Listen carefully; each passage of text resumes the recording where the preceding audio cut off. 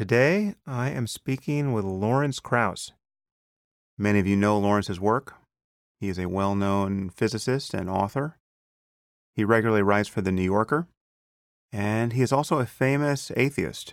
He was in the film The Unbelievers with our partner in crime, Richard Dawkins. Lawrence does many different things. He runs the Origins Project at Arizona State University. He is the author of several books, and he has a new book out titled The Greatest Story Ever Told So Far, where he tells the story of how we've come to understand the universe to the degree that we have. And he and I spoke about many things.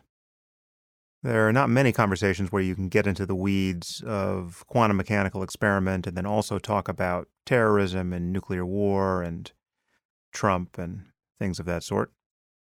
So we cover a lot, and I would say if you're short on time, the last hour or so is probably the most important part. But I enjoyed all of it. Lawrence is fighting the war of ideas on many, many fronts, and so it was a pleasure to have him on the podcast. And without any more preamble, I now bring you Lawrence Krauss.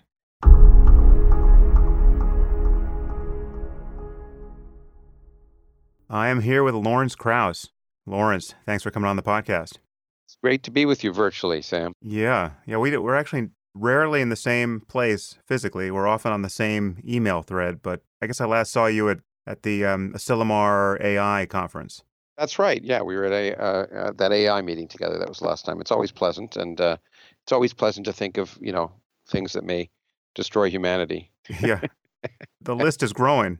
Yeah, it seems. Exactly. Yeah. I get to, I'm chairman of the board of the Bolton the Atomic Scientists, and we set the doomsday clock. But we had a symposium every year where we'd go into that. It used to be called the Doomsday Symposium, which was always cheery. We changed the title. Yeah, I actually want to get to that because I want to talk about some of the threats. But yeah, so let's just start with the various games you're playing because you're doing many different things. You do science. You're a theoretical physicist. You're an educator. You run the Origins Project at Arizona State University. You write books. You have a new book out that we will touch on. And that's good. Yes. There's definitely more that I want to talk about than sure. is in your book. And I never like these conversations to act as surrogates for interested readers actually buying your book and reading it. So there's no way that the book will be redundant on the basis of what we talk about here. Oh, good. Thanks. And I encourage people to buy your book because you are a fine and clear writer, and this is a very interesting book. As you are. Anyway, yes. And all of those recommendations were far more sincere than they may have sounded. But you write in The New Yorker, which is great. I mean, The New Yorker has been, frankly, fairly bad on science for a good long while, and it's really great to have your voice in there. You don't have to agree with me. I know you now are an employee of The New Yorker. No. I think I'm surprised that I can get my voice. And I only, to make it clear, I am only allowed online. I'm not allowed on all my pieces only appear online in The New Yorker. They don't appear in the hallowed real hard copy. I didn't even know that because I read everything like that online now. So me too. I do too. But I want to make it clear in case people thought I was somehow more eminent than I am. Do you understand the basis of that decision? Is that actually? I think, frankly, I think part of it is that there's a different culture for the online editorials and and work than there is in the magazine. I think I sympathize to some extent with what you say about the science at the New Yorker, and I wish there could be more science in there because one of the things we may get to, and one of the things I push a lot because I believe in it, is that science is part of our culture, and we have to integrate it more heavily, and that's part of the problems that we're experiencing now, in my opinion, politically too. And so, if to the extent that New Yorker is kind of a magazine of culture, the fact that science, there are profiles of scientists periodically, but it's not, it's not treated as the same kind of, hey, interesting cultural aspect as movies or, literature or whatever. So I wish it was. Yeah, well, there's that problem. There's just the problem of there not being enough science or science not being viewed as sexy or as culturally relevant as the humanities. But there's also just the problem of scientific error and anti-science being propagated. Which is surprising. The errors are always surprising because one thing I found about the New Yorker, and I'm probably jumping in away from where you wanted to go. But I'm happy to. But one of the things I've found is that, I write for them. They edit more heavily and fact check more carefully than any place I've ever written for. Mm. And so it is surprising in some sense that scientific error. I mean, pseudoscience and anti-science is different. I mean, they can have a slant, Yeah. and that slant occurs a lot in among certain people, especially in the humanities, for various reasons, which you might get into. But so I can understand that, but it's sad when scientific error gets into. Yeah, and then you also do debates, as I occasionally do with religious crackpots of one flavor or another. So this is just a question about how you divide your time, because it's not even clear to me how much each of these boats you're rowing in gets your weight. How would you describe what you do on a weekly or monthly basis? Yeah, well, I wish I had a strategic plan and I did divide my time strategically. I don't. I tend to just sort of be doing something, and first of all, I like to juggle lots of things, and I think it's basically because I'm frankly lazy. I think if I'm not occupied, I tend to do nothing, Hmm. and but what I do is I tend to focus on one thing. Sometimes because I'm angry. I mean, sometimes because I get emotional about it if I'm writing or agree to do a debate or stuff. But I and then I'll move to something else. So I if I'm excluding something, if I'm not doing science for a while, I kind of feel like a fraud. Uh, uh, I just try and balance it, but there's no real plan. I just do as many things as I can do because, frankly, because I enjoy doing all of them, Hmm. and I think, and that's really a point that that I think is really important to stress that I do science like many scientists, not because I'm trying to save the world, but because I enjoy it, and the same reason I write and do other things, but also because in my own personal perspective, I think something is worth doing. If it takes time for something else, if I think it has some background importance, I think it's worth. I do that, and to some extent, maybe it's a kind of guilt, also, frankly, Sam, in the sense that the physics I do is very esoteric in general and quite abstract, and I think it's profoundly interesting because it addresses these fundamental questions about our existence. But from the perspective of touching daily the lives of people or in an immediate way improving their lives, it doesn't. And so I think part of the reason I get involved politically and and socially is to some extent to make up for that aspect of my life, if you understand. And so I think that's why I jump around. But yeah, I've a lot of hats and sometimes too many. There's no doubt about it, especially too much travel. But I think but what I try and do is to go from one thing to another intensively. And I don't know if you've had this, but it's true. I did just finish a book, and I find after the book is done, as I'm talking about it, I have no memory of writing it for the most part, and I wonder how the hell I did it Yeah. Yeah. because I don't seem to have time for anything right now. And so it's interesting. I think book writing is kind of like having a baby in a way. If you remember what labor was all about and the whole thing, you probably wouldn't have a second one. And I think it's probably beneficial to forget the whole experience. Yeah, my problem is that I do remember what labor was all about, and I keep pushing off my book deadline. Oh, yeah, I've always thought you're wise, so there you go. I'm more impetuous. But anyway, so I'm lucky, and I guess the point is I think probably because again, to be quite honest and frank, I think a number of things came over a long time of doing things with no notice for what I was doing, and so therefore it's hard to turn down things that I think are useful or important. Hmm. And I really working on that to try and turn down. So it's hard to say no. So I often say yes to too many things, and then I just end up having to do them.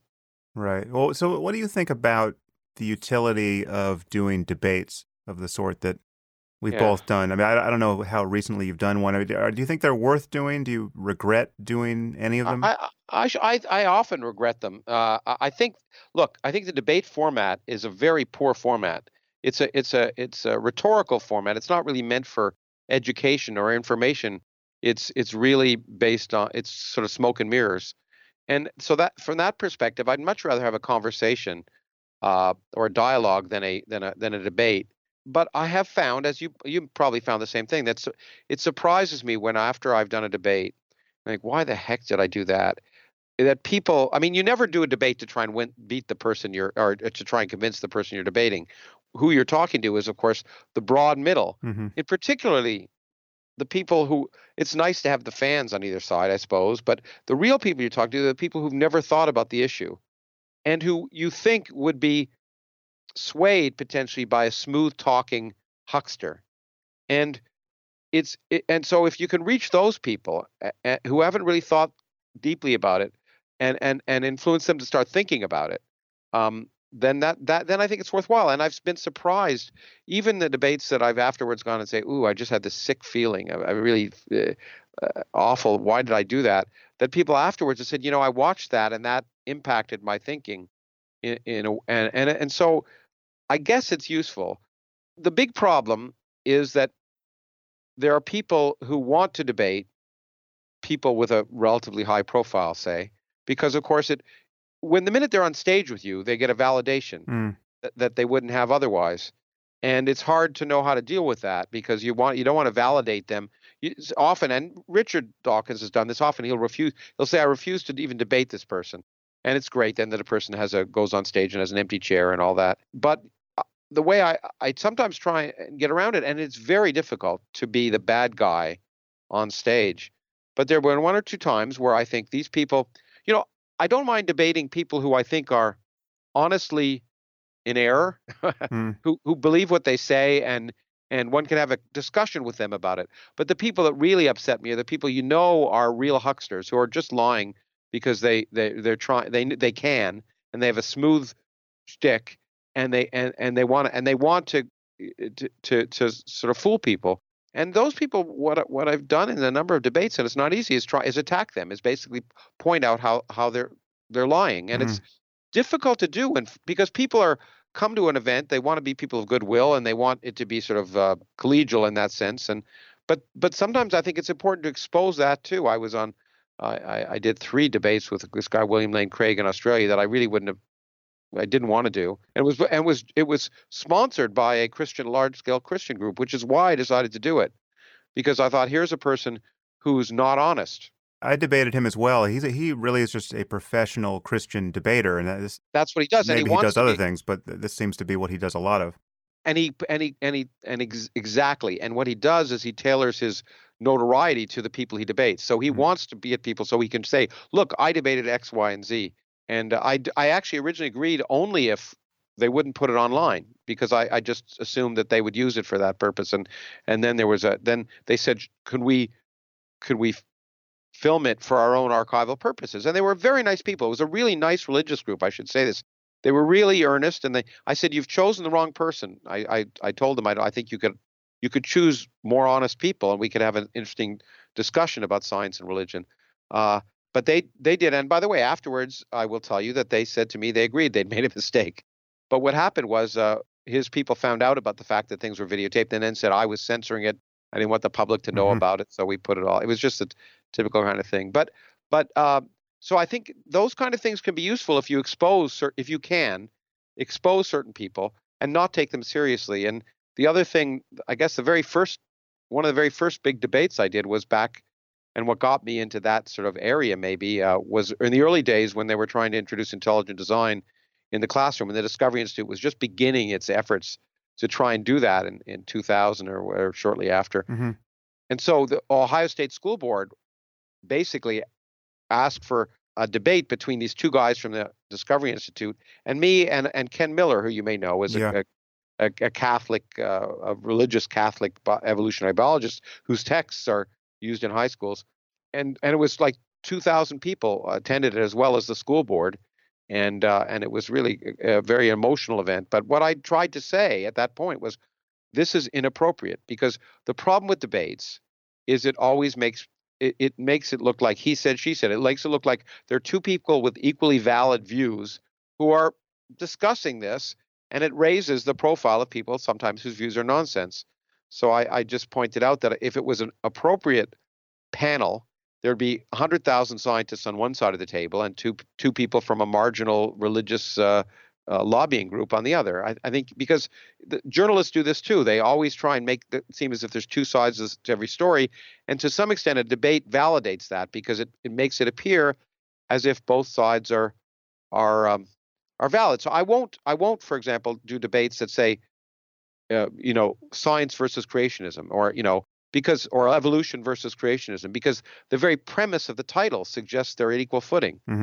What I would in the old days when I did more of this those kind of debates. I would debate the question: should creationism be taught in the class in science classrooms? And that's a question that I would be I would have debate, but not, which is right, evolution or creation, because there's no question of it. And I remember once I was doing debate in I think St. Louis with at the time the head of the Intelligent Design Network, who, by the way, was one of those guys who earnestly believed what he was talking about. He was deluded, but he was earnest. Yeah. And but the day before, they changed the title to evolution versus, creationism, which is right or something. And I said I would back out of it. And the St. Louis paper had a big story about it. They changed the title back again. But I think it's really important, if we're going to debate, that we try very carefully to make it clear what questions are worth discussing and which questions are not even worth raising. Right. Right. Yeah, I think there are a variety of problems here because you've delineated it pretty clearly, but there are insincere performers where it's really, you can't even believe that they believe what they say they believe, but they are pushing a certain view for whatever reason. So that's the ultimate case where the person you're talking to is really unreachable, and you just have to decide whether it's worth trying to embarrass this person publicly for some greater effect.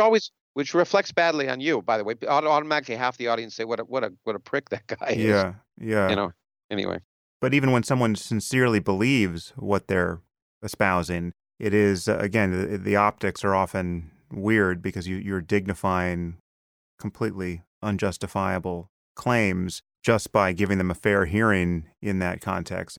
And what's even worse about debates often, and this bothers me about political debates, is that the value of humor is so enormous that the person who gets a couple of laughs often wins, right? I mean, so that bonds the audience, and so that's and you and I actually occasionally get laughs, so that tends to work in our favor. But yeah, I know I like to make jokes, so I benefit from that. And I mean, I'd make jokes anyway just to amuse myself. But yeah, but it is unfair. It certainly isn't fair. It's as I say, it's smoke and mirrors. It's rhetorical. Debates are really entertainment. Right. But when I really do agree I would think now, as usual, I've thought about the answer after I've said things. But when I do agree to do debates now, and it's rare, it's usually because it's an audience that I don't think ever gets to hear the other side. Yeah. So I agreed to do this debate for this Christian organization, and I recently did a debate with for a Christian organization in Toronto with Stephen Meyer, who's another huckster from the Discovery Institute, and he is a PhD, I think, in history of science or something, and so he has the veneer of legitimacy, and but that was a Christian group, and then, as you probably know, I've debated at least twice, and one time in a very emotional way, and in London, an Islamic group. Mm-hmm. And I did that because I really thought that it's winning a debate isn't fun if you're really, I mean, if you're talking to people who sympathize with you already, it may be good for your ego, but it's not particularly useful. But if you can at least raise the questions and provoke people to think, and maybe there'll be two people in the audience who'd never even heard the counterpoint. If I recall, the best thing about that debate was your refusal to go on stage unless they integrated the audience, because they had segregated women from men in a university audience. Isn't that correct? Yeah, I didn't. It made a lot of. It got a lot of attention, and I didn't attend it to. But I did this, and the group seemed earnest. People told me in advance that they're going to segregate, so I wrote to them and I said, I'm not going to appear if it is. They said, don't worry, they won't. And then I arrived in the auditorium, and of course, it was segregated. And then I went down to the hosts and I said, you told me it wouldn't be, and they said, oh, it's not. This is just suggestions. Right. So I went to the microphone and I said, it's just suggestions. You can sit wherever you want. And then two young men went to move into the section that was listed for women, and were about to be thrown out because of it. And then they called for me to sort of help them, because the guys who were going to throw them out were pretty scary looking. And that was sort of the straw that broke the camel's back. And that's when I backed down and said, I'm not doing that. I can't. And then what happened, of course, is nowadays you can't do anything about someone filming it, and someone in the audience had a camera, and it really, as my friend Steve Weinberg, who's an atheist, would say, I was doing God's work, because it turned out to have a really good purpose in the end. So this person filmed it, and of course I knew, while I was half hoping the debate wouldn't happen, I knew they'd put too much emphasis and publicity in it not to have it. So they desegregated the group. Mm. And by the way, the people who were the most angry, and we can get to this, the people who were really upset were all the women in their bags, there was hate, and one of them spoke up afterwards. But what the good thing that happened from it in the end, I was sort of surprised it got all this attention in all these British newspapers, is that the university, it shouldn't. I mean, it was a secular. It's a university that should not be allowed, and the universities learned about this and basically said that banned that group from having events at a university. Hmm. And when one of the women came up at the end, there was a question and answer period and chastised me for forcing her to sit near men. I said you shouldn't have come. I said this is a secular environment. You could see it online. I understand if you're uncomfortable around men. That's your business, and I sympathize with it. And but you have to realize that you're living in a society that's a secular society, and therefore, if you choose to come to an event like this, you have to, or go to a baseball game, you might be subject to sit next to men. And moreover, if you didn't like it, you could have moved. All the women in their bags. Let's hear about that on Twitter. Yeah, yeah.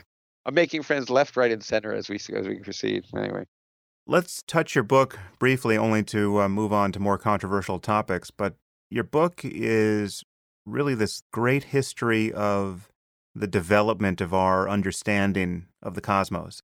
At one point, you debunk the great man portrayal of science, this idea that, one lone genius goes into his room and comes out with a change in our scientific worldview. But you can't help but tell the story in terms of the contributions of the most famous scientists and how they have changed our worldview really in these punctate ways. There are some cases where the caricature is true. I mean, Newton is pretty close to that, where he went into his room to avoid the plague for about 18 months and came out with calculus and the laws of motion and universal gravitation and the field of optics. And well, Newton is an anomaly in human history. I mean, he would not have survived today. I mean, he was a crazy man. Say more about that. He would have been hospitalized. He spent very little time on physics. Most of the time, he was decoding secret messages from the Bible, which he felt were given only to him, and the rest of his time doing alchemy. He was far more interested in those subjects. And I think I said the other day that, if only he'd spent more time in physics, he could have been famous. But he was obsessively solitary in many ways. He never, to the extent we know, he never was with a woman in his life, or a man, as far as I know. And he was a very remarkably interesting character. And one of those people, some of my friends who are distinguished physicists, we point out that when you read certain people's work, like, for example, Einstein, who's obviously a great physicist, you can say to yourself, I see how if I was thinking along those lines, I could have gotten to where he got. But there's some people like Newton that it's just a mystery. I mean, it's just like, where did this come from? And he really was an anomaly. And again, one of the things I try and point out there to get back to the religious thing a little bit is that people often point out to me, they say, well, Newton was religious, and Darwin initially was religious, and my point in counterpoint to that is that of course they were, because that's the only game in town at that time. The church was the National Science Foundation of the 15th, 16th, 17th centuries, and you couldn't go to university. All universities were religious. So the fact that scientists were religious was not surprising as a product of their time. But he was much more obsessed with the secret messages of the Bible, which and maybe Leonardo too was. But anyway, he was a wild and crazy man. Also not a very nice man. I mean, he was an incredibly vindictive character. Yeah, his statement about I've only gotten where I have by standing on the shoulders of giants was a vindictive statement, because one of his great competitors was a dwarf. Yeah, Hook. And of course, as you know, when later on when he became I don't know if it was Chancellor of the Exchequer, but he was head of the Treasury. He loved hanging. One of his greatest joys was hanging counterfeiters. Right. He went to every one and he just enjoyed it. But so he was really a weird character. But not all. But that's unfortunately a stereotype that some people have, that you have to be a solitary genius, and it's certainly not that way. And I do try in the book to show that things are baby steps. And while I reflected in terms of the people who've had perhaps in one way or another the biggest impact, some of it is due to the fact that these people got it wrong. They actually had a huge impact on science by affecting the field and moving it in what ultimately turned out to be the wrong direction. And one of the reasons I call it the greatest story ever told, because it is a human story. It's a story full of twists and turns and crises and the great thing about science is, well, first, that scientists are human, which is a little known fact, but that means that individual scientists are biased, they're prejudiced, they're pigheaded, they're whatever, they're sexist, or not, some of them may even be Republicans, but the science manages to drag scientists along. The science, the process of skeptical inquiry, basing your results on empirical evidence, testing, looking at many sources, that manages to take people, even when they're deluded, eventually in the right direction. And there's lots of times in the story where I hope the reader, because I certainly felt like shaking these people and saying, you've got the right answer. It's right here. If you weren't so pigheaded and willing to just focus on this fad at the time, or something that interests you, it does one or the other, then the progress could have been made much more quickly. It is a human story, and it's the greatest story because it isn't driven by just human imagination. It's driven by nature, and nature keeps surprising us and taking us to places we literally would never have gone. And it is this community process where, sure, people drive it, but the whole community is affecting things, and sometimes the ideas come out of left field, and it's that story that I find so wonderful. And of course, the most important part of the title for me is the so far part, because unlike that other supposedly greatest story ever told, which was written down by Iron Age peasants who didn't know the Earth orbited the sun, this story changes and it gets better, and tomorrow it'll be better than it is today, and it changes because we learn, and that's what's and it's surprising. Yeah, I was going to almost pull a Richard Dawkins and read a quote from the book, but I won't. It's just it seems to me you have a choice when looking at this human story in the universe. You either put us in the center because it makes you feel better, or you're willing to say the universe evolves it sort of independently of us. And if you do that, you check to see if your story's wrong, and you also are willing to be surprised, and that's what makes it, to me, so interesting. Yeah, well, the crucial distinction between science and almost everything else, I guess you could broaden it to include rationality generally, but science is the most focused and disciplined version of that, certainly, is that the incentives are aligned in a way where it is self-purifying. I mean, everyone is trying to prove everyone else wrong. Yeah. You're constrained by the way the world is, however it is, and your professional reputations even improve if you prove yourself wrong.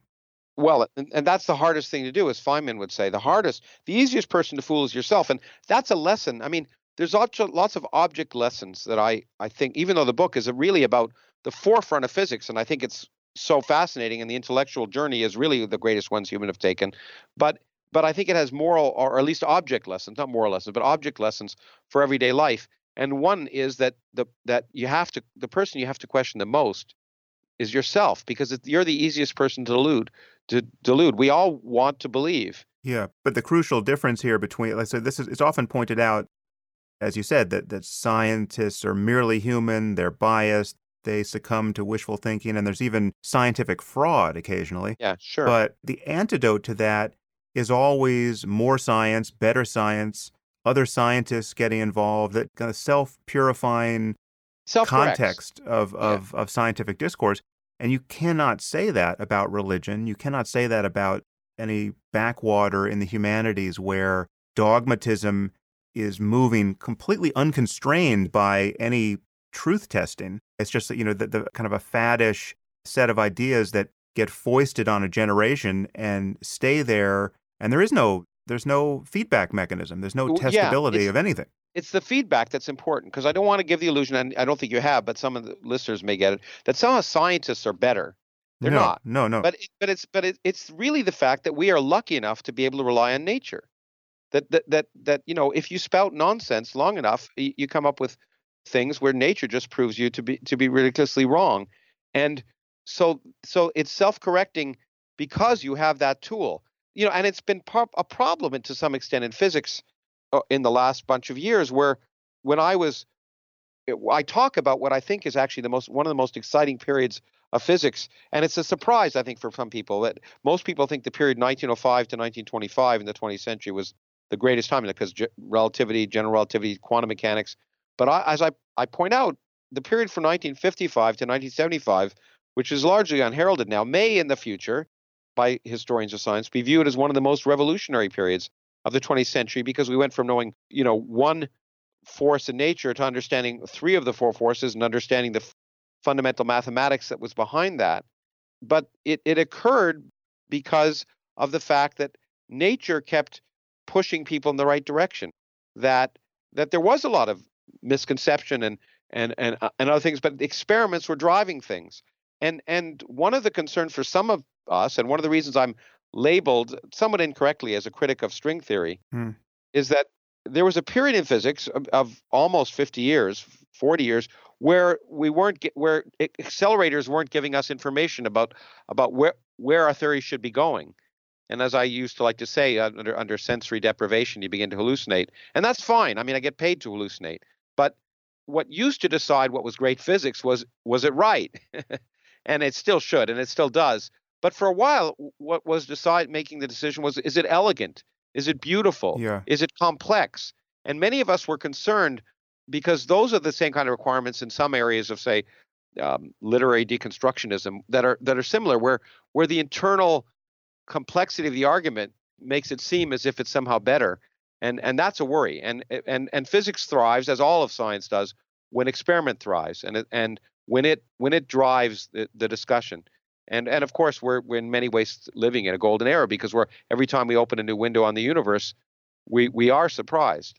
Let's touch that topic briefly. Do you think that string theory is a dead end that has captured the attention of a generation of physicists, or are you still no? I holding out don't hope think for it's it? a dead end. No, I don't. Well, I don't think it's a dead end. It's very well. String theory was very well motivated in where it came from.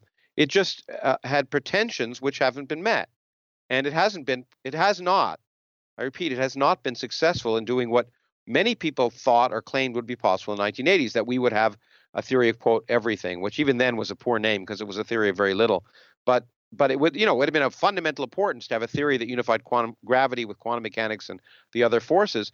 But it hasn't done that, and it hasn't demonstrated that it has any direct relevance in its original form to the real world. In fact, strings aren't even this most significant thing in string theory anymore. So it's called M theory, because now these things called branes are important. Now, all of that should not be argued against it, in the sense that when you're doing physics at the forefront, it's difficult, it's complex, and what's most important to realize is you're often wrong.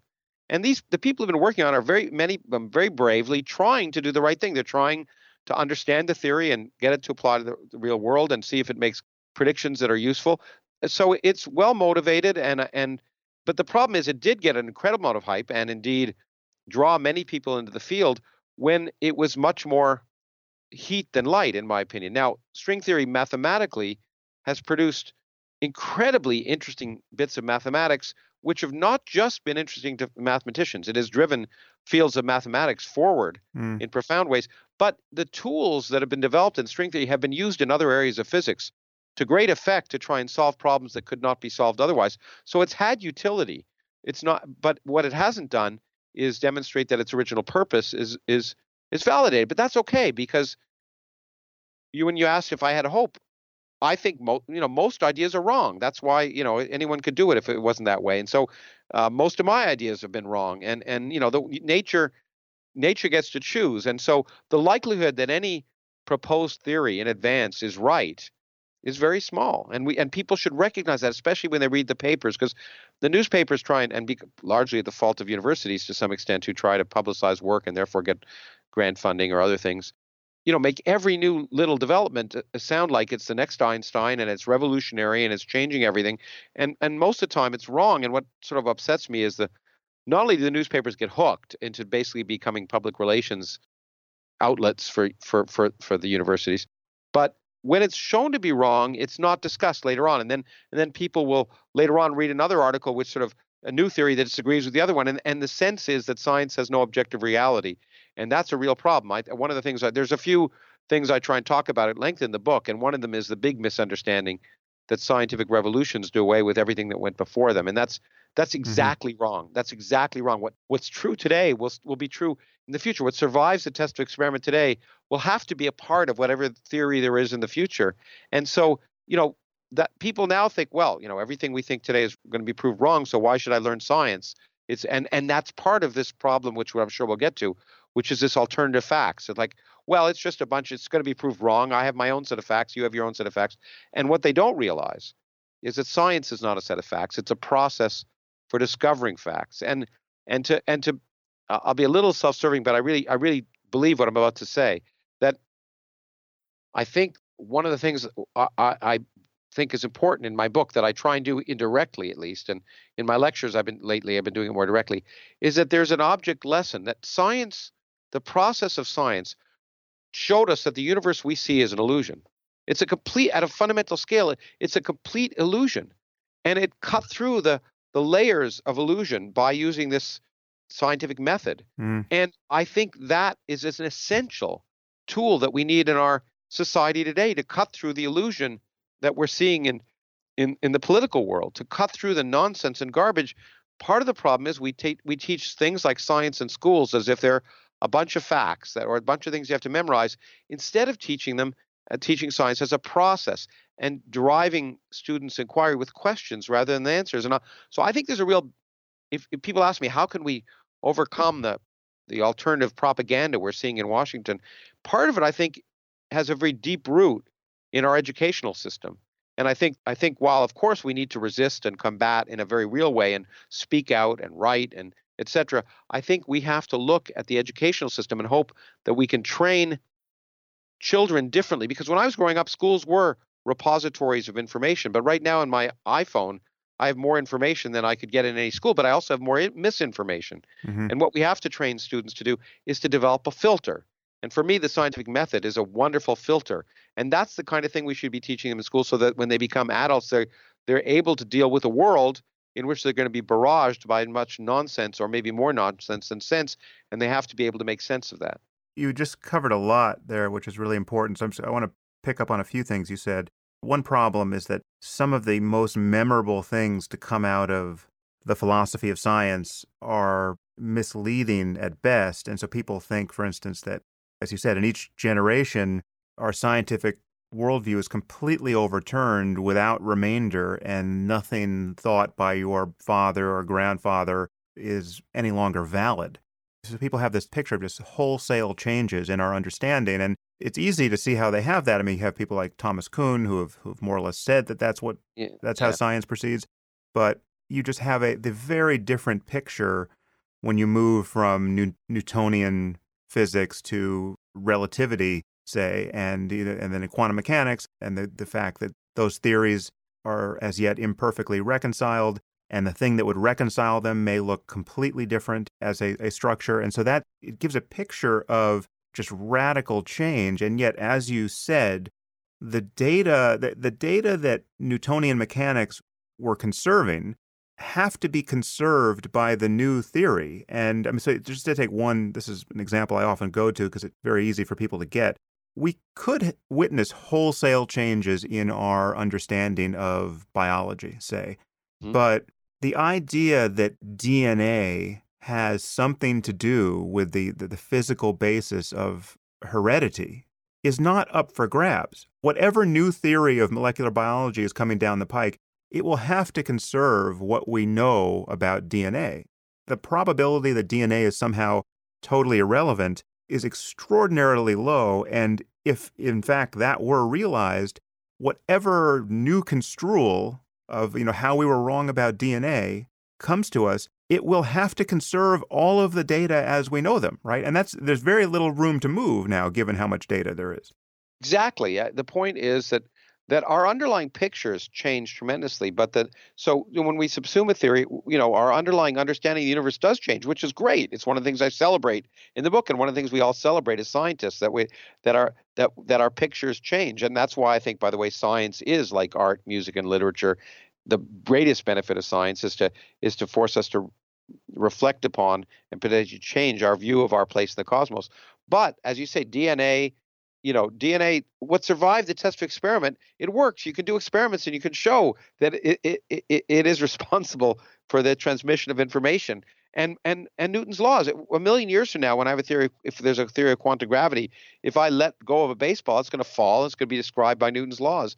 whatever we learn at the edges of science, which may at a fundamental level change how we think about the universe, nevertheless doesn't make Newton not true. Newton will be true in now and a million years from now. And one of the great, what I spent a lot of time in the book showing is because I get a lot of email from people, and most of it always begins this way: everything you think you know is wrong. Now, half of that refers to my politics, the other half to my science, and then they say, everyone thinks I'm crazy, but everyone thought Einstein was crazy, therefore, and they try and make that connection because they think Einstein did that. And one of the things I work really hard to do in the book is to show that Einstein did exactly the opposite.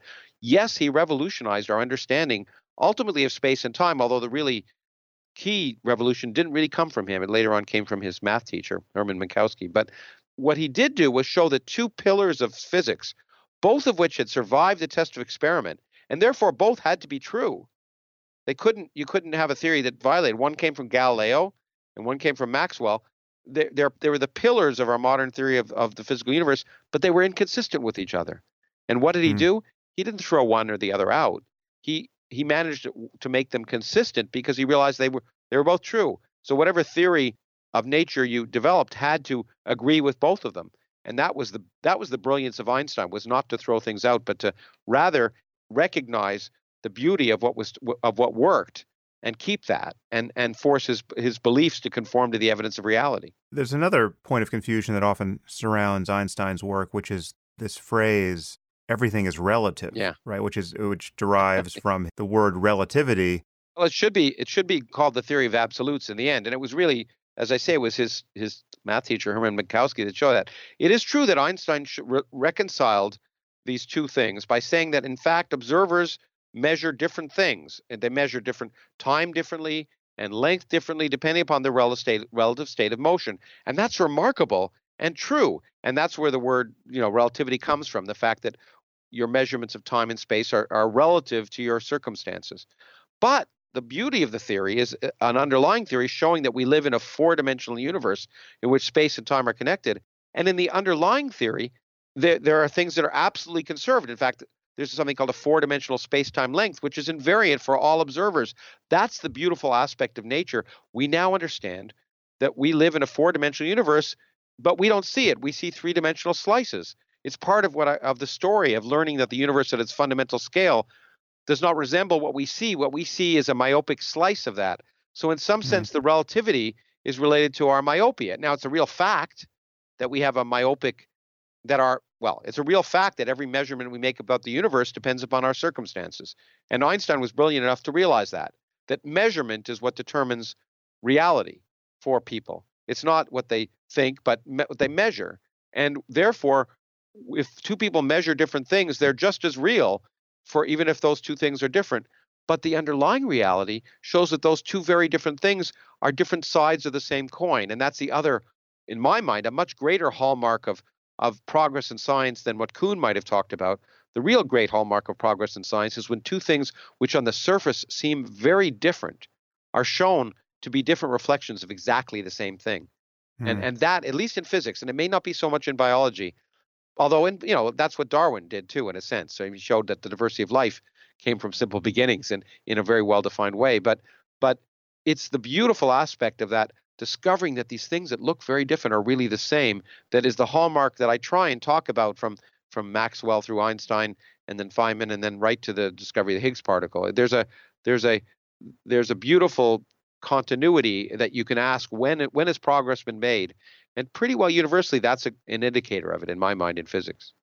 There is a tension, however, between a merely operational view of scientific theory and a realistic picture of the way the world is. So one thing that I think people find troubling is that it's easy to talk about these different ways of describing reality, Newtonian, relativistic, quantum mechanical, and if they all have their utility, at certain speeds, at certain scales, but they all suggest a very different picture of what's actually going on. And like in quantum mechanics, you have the many worlds view, you have the Copenhagen view, you have other views which suggest a radically different picture of what's going on, and yet you're using the same equations to make the same predictions and account for the same measurements.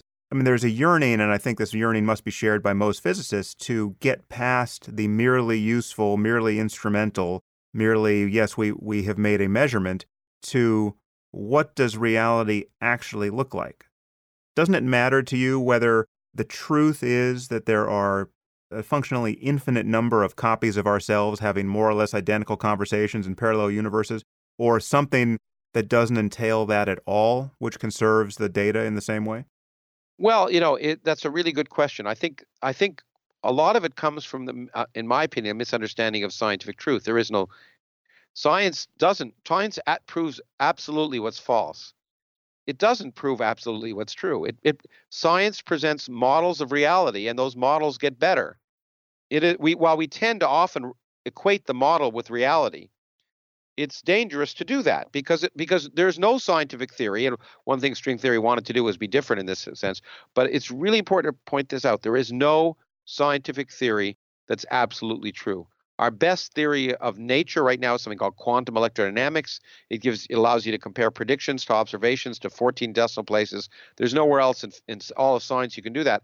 But that theory only applies over some small scale, not that small, but some limited scale of of length and time in nature, and it breaks down and it has to be replaced by another theory, Hmm. the electroweak theory, which is it unifies electromagnetism with this weak interaction. And so we have to realize that mathematics may be the language of nature, but it's a great way to model nature, and it works. That's why we use it. I mean, that's ultimately the result. Is the reason we use mathematics is not that we necessarily haven't we like it more than English, but it works and English doesn't. But there are certain areas where we have to recognize that model takes us well beyond the things we can intuitively understand. And in those cases, we all create pictures for ourselves because we use them to guide us. And sometimes our intuition's better than others, and that's happened with scientists too. Um, but things like quantum mechanics, for example, all of these different quote unquote interpretations, in my mind, suffer from the fact that what they're trying to do is explain a universe that at its fundamental scale is quantum mechanical in terms of a universe that we experience, which is classical. And any classical interpretation of quantum mechanics is going to be incorrect at some level. It's going to, as my late friend Sidney Coleman, who was a brilliant physicist at Harvard, used to say, we shouldn't be talking about the interpretation of quantum mechanics. We should talk about the interpretation of classical mechanics. Because the quantum mechanics is the way the world works, as far as we can tell. Now, we may be wrong at some scale. Maybe quantum mechanics break down, but no one's seen any place that happens. And so the world really is quantum mechanical, and classical mechanics arises in some sense as this illusion, once again. And to try and impose this illusion on the fundamental world the way it may work is to always produce descriptions that seem crazy at some sense and are limited at some sense. And that's true not just for quantum mechanics, but that's, as I say, that's the reason we always have these myopic views. So I'm worried. Of course, what I want to do is get a better picture of how nature works. But do I ever have the expectation that I'll have a complete understanding of how nature works? Not at this point. Nor do I need it. It's not so much the dissatisfaction that comes with incompleteness. I guess it's the dissatisfaction that comes with two equally valid, in the sense that they conserve the data, pictures that are totally irreconcilable. They're not irreconcilable in terms of measurements because the measurements are the same, and they're not irreconcilable in terms of the math because the math is the same. But the picture you can get from, so to take one example that you actually do at least act like you have a dog in this particular fight, the measurement problem, right? So people have traditionally made much of the fact in quantum mechanics that a measurement is what collapses the wave function and constrains reality, and a measurement is poorly defined in science, and a measurement has traditionally been taken to entail the conscious attention of a sentient being like a physicist. So you have people, and you name him, this is someone I've debated, Deepak Chopra, running Yeah. around saying that science has proven that your consciousness is at this moment in collaboration perpetually with the universe to define its character at the most basic level. And You can find physicists who have PhDs who will stand up and just sign off on his physics. Having a PhD doesn't mean anything. You can find people with PhDs who say the Earth is flat. People should realize that. That's really important, that you can always find a scientist to validate any idea. And by a scientist, I mean someone with a PhD, to validate any idea, regardless of how crazy. I totally take that point, but just to defend Chopra a little bit, which I'm not in the habit of doing, if you roll back the clock just a little bit and you go to the patriarchs of the discipline, people like Niels Bohr, he said many things that were in line. I mean, the whole Copenhagen interpretation originates there, right? There was a lot of mysticism creeping into physics at the first part. There has been. And once again, one needs to dissociate physicists from physics in a sense that one of the things I also object to, and not in your case, but often when I'm debating theologians to some extent, and sometimes philosophers, or when I'm having discussions, is they quote authority. They say, but look, Niels Bohr said this. But the point is, and Einstein said this, but the point is Einstein was wrong. It's fine that he said it, and he was a great physicist, but people can be wrong. And I think that the things that you said, a key point, that these two views that are utterly irreconcilable and utterly different, both seem to apply. Doesn't that bother me? Well, the point is, again, to use my Einstein example, is if they seem utterly irreconcilable, it's more likely, in my opinion, a product of our limited imagination and understanding. And if we had a better understanding, then those two seemingly irreconcilable pictures, which both seem to work, would be seen as not irreconcilable. But you're absolutely right that, and Deepak, who I like, make fun of, although I think he's actually a very pleasant fellow when you talk to him. He's not always that pleasant. Yeah, maybe not. But he certainly wants to be liked. He wants to be respected, which amazes me. And I often say to him, just stop saying what you're saying. It'll be a lot easier. And take off the rhinestone glasses. Yeah, maybe that. Okay. Oh, well, I'm not going to make a fashion statement. I'm sure people can make fun of what I wear.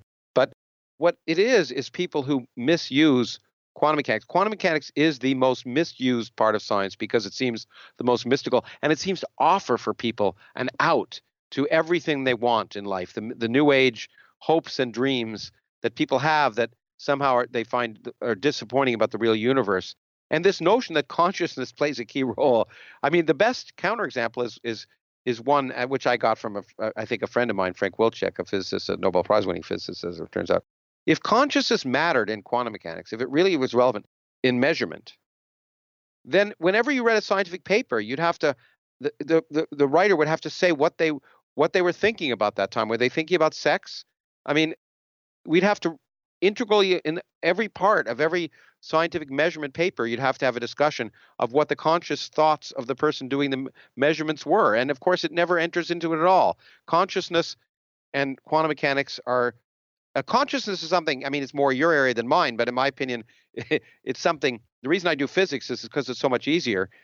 Consciousness is so much more difficult. We don't have, I don't know of good definition of consciousness. It's obviously a fascinating area and something we're trying to learn about. One of the reasons you and I were probably at the AI meeting is that maybe we'll learn from AI what consciousness is, but it's something it's ill-defined and certainly something that plays no role at this point in physics because physics is just so much more pedestrian. So then what is an observation from the point of view of one who is collapsing the wave function in quantum mechanical sense? Well, I mean, you can call it collapse of the wave function. An observation, if you wish, is something that just whatever I'm going to say is going to be either jargon-filled or limited because, of course, the English can't correctly capture all of the mathematics. But it is something that destroys what we would call coherence. It's something so that the weird thing about the quantum mechanical world is that many things are happening at the same time. Many contradictory things are happening at the same time. Things which shouldn't be possible are happening at the same time. Particles are spinning in many different directions at the same time. And the actual state of the particle is what we call a coherent mathematical superposition of all of the different possible states that the particle could have. Actually, Lawrence, I think we may be assuming too much of our listeners in terms of being aware of this particular experimental result. So I guess the best way to frame this is to talk about what is seemingly spooky about something like the double slit experiment, like that matter can behave differently when it's constrained, when you have information about how it should be behaving.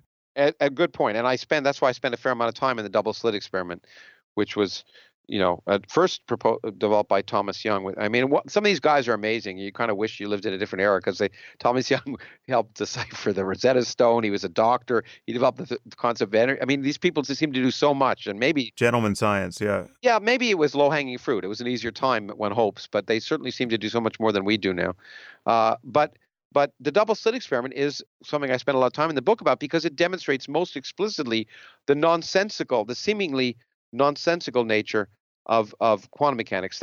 So that a wave, if I said a wave, and many kids have done this in high school, you put a wave moving with these wave fronts that are parallel, and you have it go through two slits, you get this what's called an interference pattern, and it's the reason why concert halls have lots of things jutting out and otherwise, because in this interference pattern, there's regions where, say, if the wave was a sound wave, there'd be lots of sound, and there are regions where there'd be no sound. And if you didn't have a well-designed concert hall, there'd be seats that you wouldn't want to pay for because you couldn't hear. And so there's this interference pattern, and it's very different. If I took a machine gun towards and was shooting at a wall, but first shooting through a screen that had two slits, clearly behind each of the two slits, there'd be lots of holes in the wall where the bullets hit.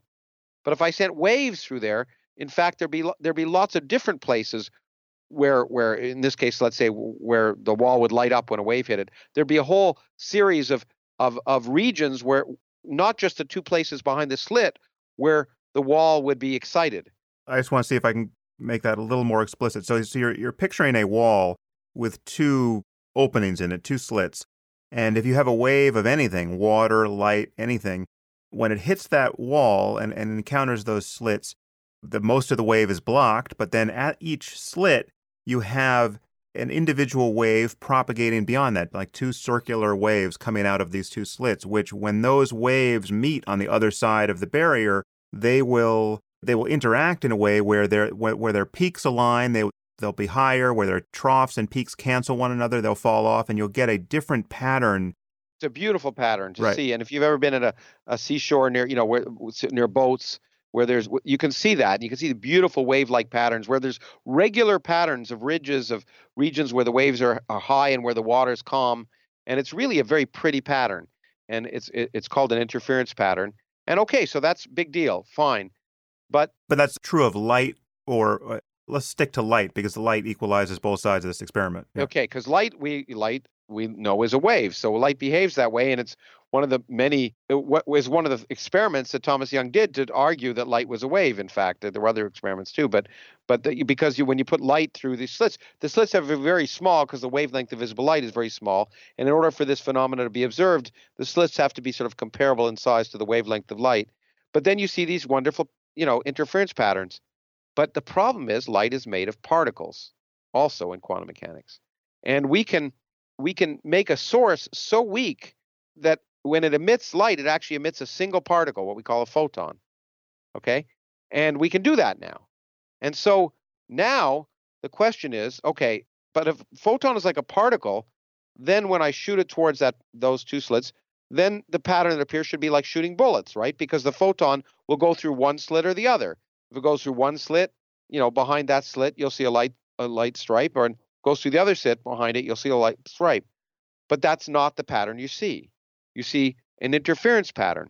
And you see an interference pattern even if you send one photon through at a time. And what that means is the only way you can understand that in the picture, if you think about, classical world, is that the photon is going through both slits at the same time and interfering with itself. As a wave. So it's doing as a wave. It is literally doing two things at the same time. It's going through both slits. Now you can say to yourself, that's crazy. I can prove that's not happening because I can attach a photon detector at my slits, and my photon detector will click if the photon goes through one slit or another.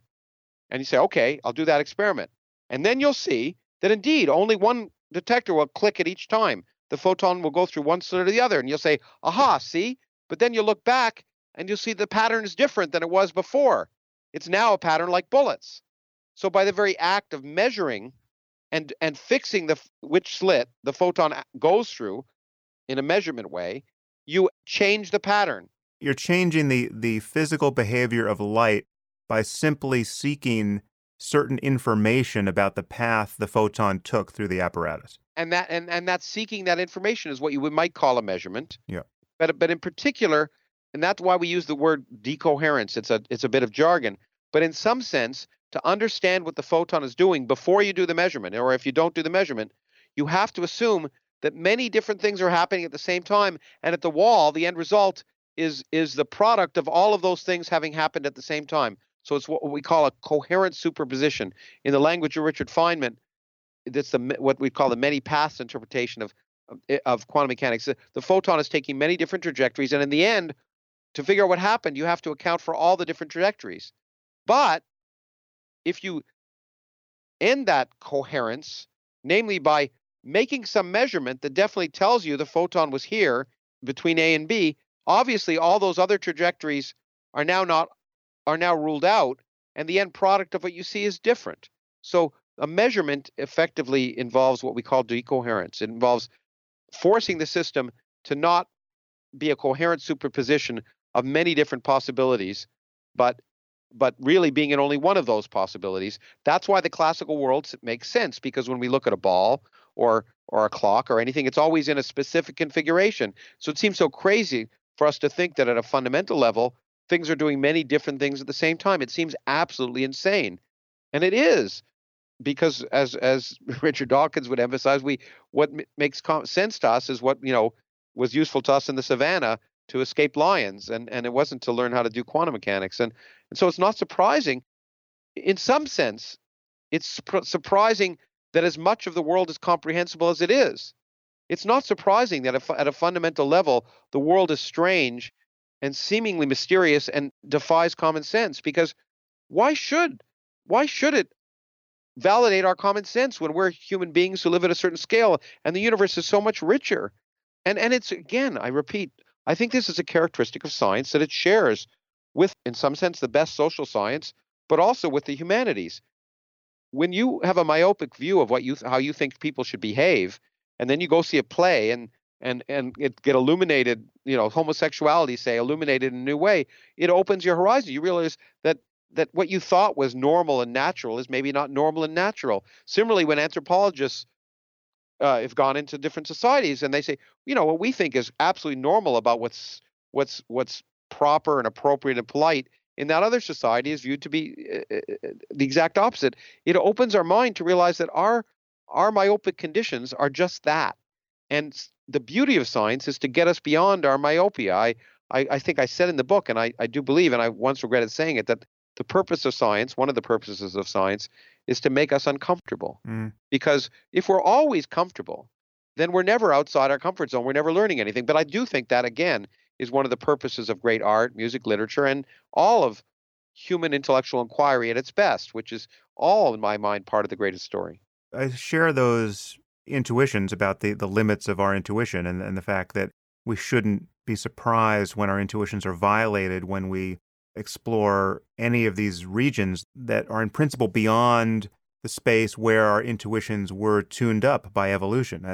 Back to Dawkins's point, we have not been constrained by reality in terms of our successful breeding and propagating ourselves over the generations by our ability to understand what's happening in the center of atoms or at the back of stars or anywhere else where physics attempts to take us. But the double slit experiment is squirrelier than that.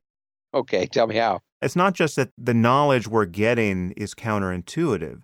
It's the fact that you're getting knowledge changes what the physical world is doing. Well, it's not getting knowledge. In this case, measurement. But we're getting the measurement effect. The person doesn't have to be there. You can have the double slit experiment working with a Geiger counter or whatever you want and come back after the fact and look at the data.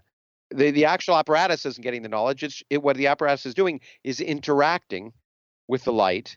And that's the key point. It's not just some abstract way of thinking about it or imagining it somehow changes it. You actually have to interact with it. That's why these people like Deepak and other people who somehow say quantum mechanics tells us that thinking about the world changes it. It doesn't. You have to interact with the world to change it. And this measurement apparatus interacts with the light. It's not just there are really fancy ways in quantum mechanics of actually manipulating light without interacting with it. And that's what sort of quantum computers are kind of based on. But if you want to get what you say is knowledge, it means you have to have an interaction. You have to do something rather drastic and rather But violent. you're not interacting with it in such a way that your interaction is what seems to explain the change in its behavior. Well, no, I don't. Maybe I mean I'll probably get letters from some philosophers of quantum mechanics who might disagree, but no, I think it's a central part.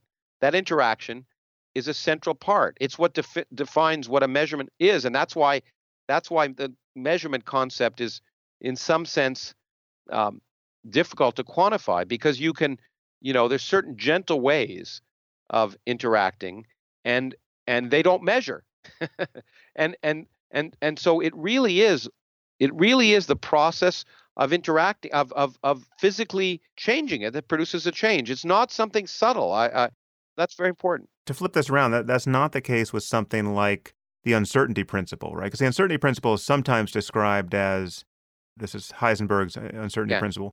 You can't know the position and momentum of a particle at the same time or perfectly at yeah, the same time. The more you know about position, the less you know about momentum. yeah. This is often described as a consequence of the fact that you have to interfere with the particle in Well, order to know any of those things. yeah. Well, now that's a good point. And that's And not the case. Heisenberg, it's not the case. And I don't know if Heisenberg was the first person to use that example. That indeed you can give pictorial examples to try and understand the Heisenberg uncertainty principle by saying that if you want to measure something carefully, you have to use light of a very small wavelength. But light of a very small wavelength has a very high energy, so when it interacts, it'll change the energy or momentum of the system. And so it's kind of a nice heuristic argument. But you're right; it doesn't completely characterize it. It doesn't involve measurement. It's an inherent property of the system that there are certain quantities that do not take precise values at the same time. And that's I tried to get out of the word measurement, Right. that do not occupy, even in the quantum mechanical world, precise values at the same time. So just to be clear about why I even brought that up, I know you're clear about it, but again, these are highfalutin issues, and we are audio only, so we have to keep our listeners along with us. Your listeners should know I'm waving my hands Yeah. at every instant. Yes. So with the uncertainty principle, it's not a matter that your looking requires that you meddle in such a way that you physically contaminate the system. It is a fundamental intrinsic property of the physical systems that It is an essential property, and I use it. there's uncertainty about. The more you know about momentum, the less you know about position. Well, it's not, again, I don't like using the word no. It's a property that a system can be prepared in a state of specific momentum. But if it is, then that quantum mechanically. But if it is, then its position will be spread out, Right. and or a system can be prepared in a specific position state where its position is well defined. But if it is, its momentum will be spread out. And I actually try in the book to give some. I do some graphs that I actually try. I think give a pretty good sort of heuristic understanding of where that comes from. But it's an essential part of actually one of the neatest parts of the modern world of physics, and essential part of the story that I tell. Because what I often say now is that quantum mechanics is like Washington or corporate America, which in this case are the same thing now. That if you can't see it, anything goes. That because what the Heisenberg uncertainty principle says is, if I measure a system for a short enough time, then the energy of that system is uncertain. It means that Mhm. it's not well defined, and that means there may be not just one particle in there. There may be many particles, and that's why empty space is actually a boiling, bubbling brew of these what we call virtual particles. It's like embezzlement. I was just saying this last night. If a particle pops out of empty space, it has energy. Where did that energy come from? Well, it violates energy conservation for it to be there. But if it violates energy conservation by an amount smaller than you can measure, it's fine.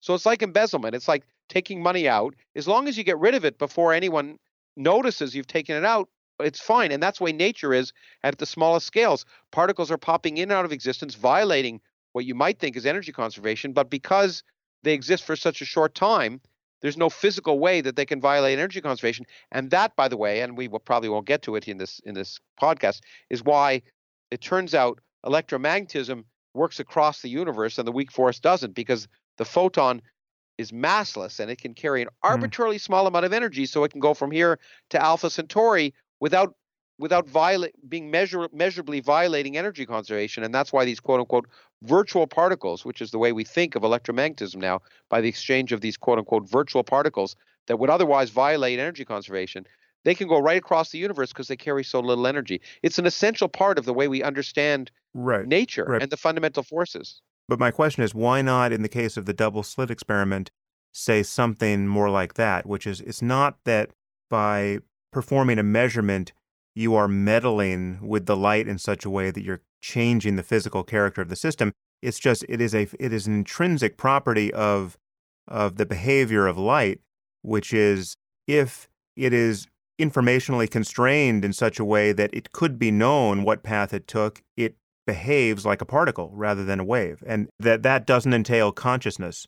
Neither entail consciousness, but I tried to be precise as much as I can in this regard. And I think the word I used was, if you prepare a state in a state of definite momentum, then its position will be spread out. If you prepare a state where a particle or a system in where you know it, where its position is well defined, then its momentum is spread out. The same is true. You see, what happens is, when the wave comes in, it's in a state where, if you wish, it's prepared where its position is spread out. So it's in a quantum mechanical state where its position isn't well defined. Right. But then when I do a measurement on it, I change it into a different quantum mechanical state, if you wish, where its position is well defined. So what I'm doing is changing the state the system is prepared in. And if I change the state the system is prepared in, it's not too surprising, perhaps, that you get different effects. Can you delay the measurement in such a way that you can set the system up so that you could make a measurement after the fact if you wanted to, but you need not? Yeah, well, that's what we do when in some sense, that's having the Geiger counter there but not turning it on or whatever. But when you do that, you see the system as it was prepared in the initial state. Right. You haven't changed it. What I guess the point I'm trying to say to you is that you really, there's a fundamental difference between just the statement of the Heisenberg uncertainty principle, which, you're right, does not involve measurement at all, and the statement that measuring a particle produces a different effect, because measuring a particle changes the quantum mechanical state of the system, and it changes it in a way which, if you wish, is exactly in accord with the Heisenberg uncertainty principle, because the original wave, a plane wave, is the perfect example of a quantum mechanical system that's defined to be in a definite state of momentum, which means it's spread out in space. But when I make a measurement, I change that. You've gone after location. Yeah. I've changed it to a system where I've specified its location, and then in some sense its momentum is uncertain. So I have to make that physical change. And it is true that physical change may be observed and interpreted by us, but there's some physical system that's interfering with that's changing the quantum mechanical state of the system. And I don't know any counterexample to that. I think measurement is a violent act. And it's a violent act in quantum mechanics. It's a violent act. Well, it doesn't always have to be a violent act. That's what's wonderful.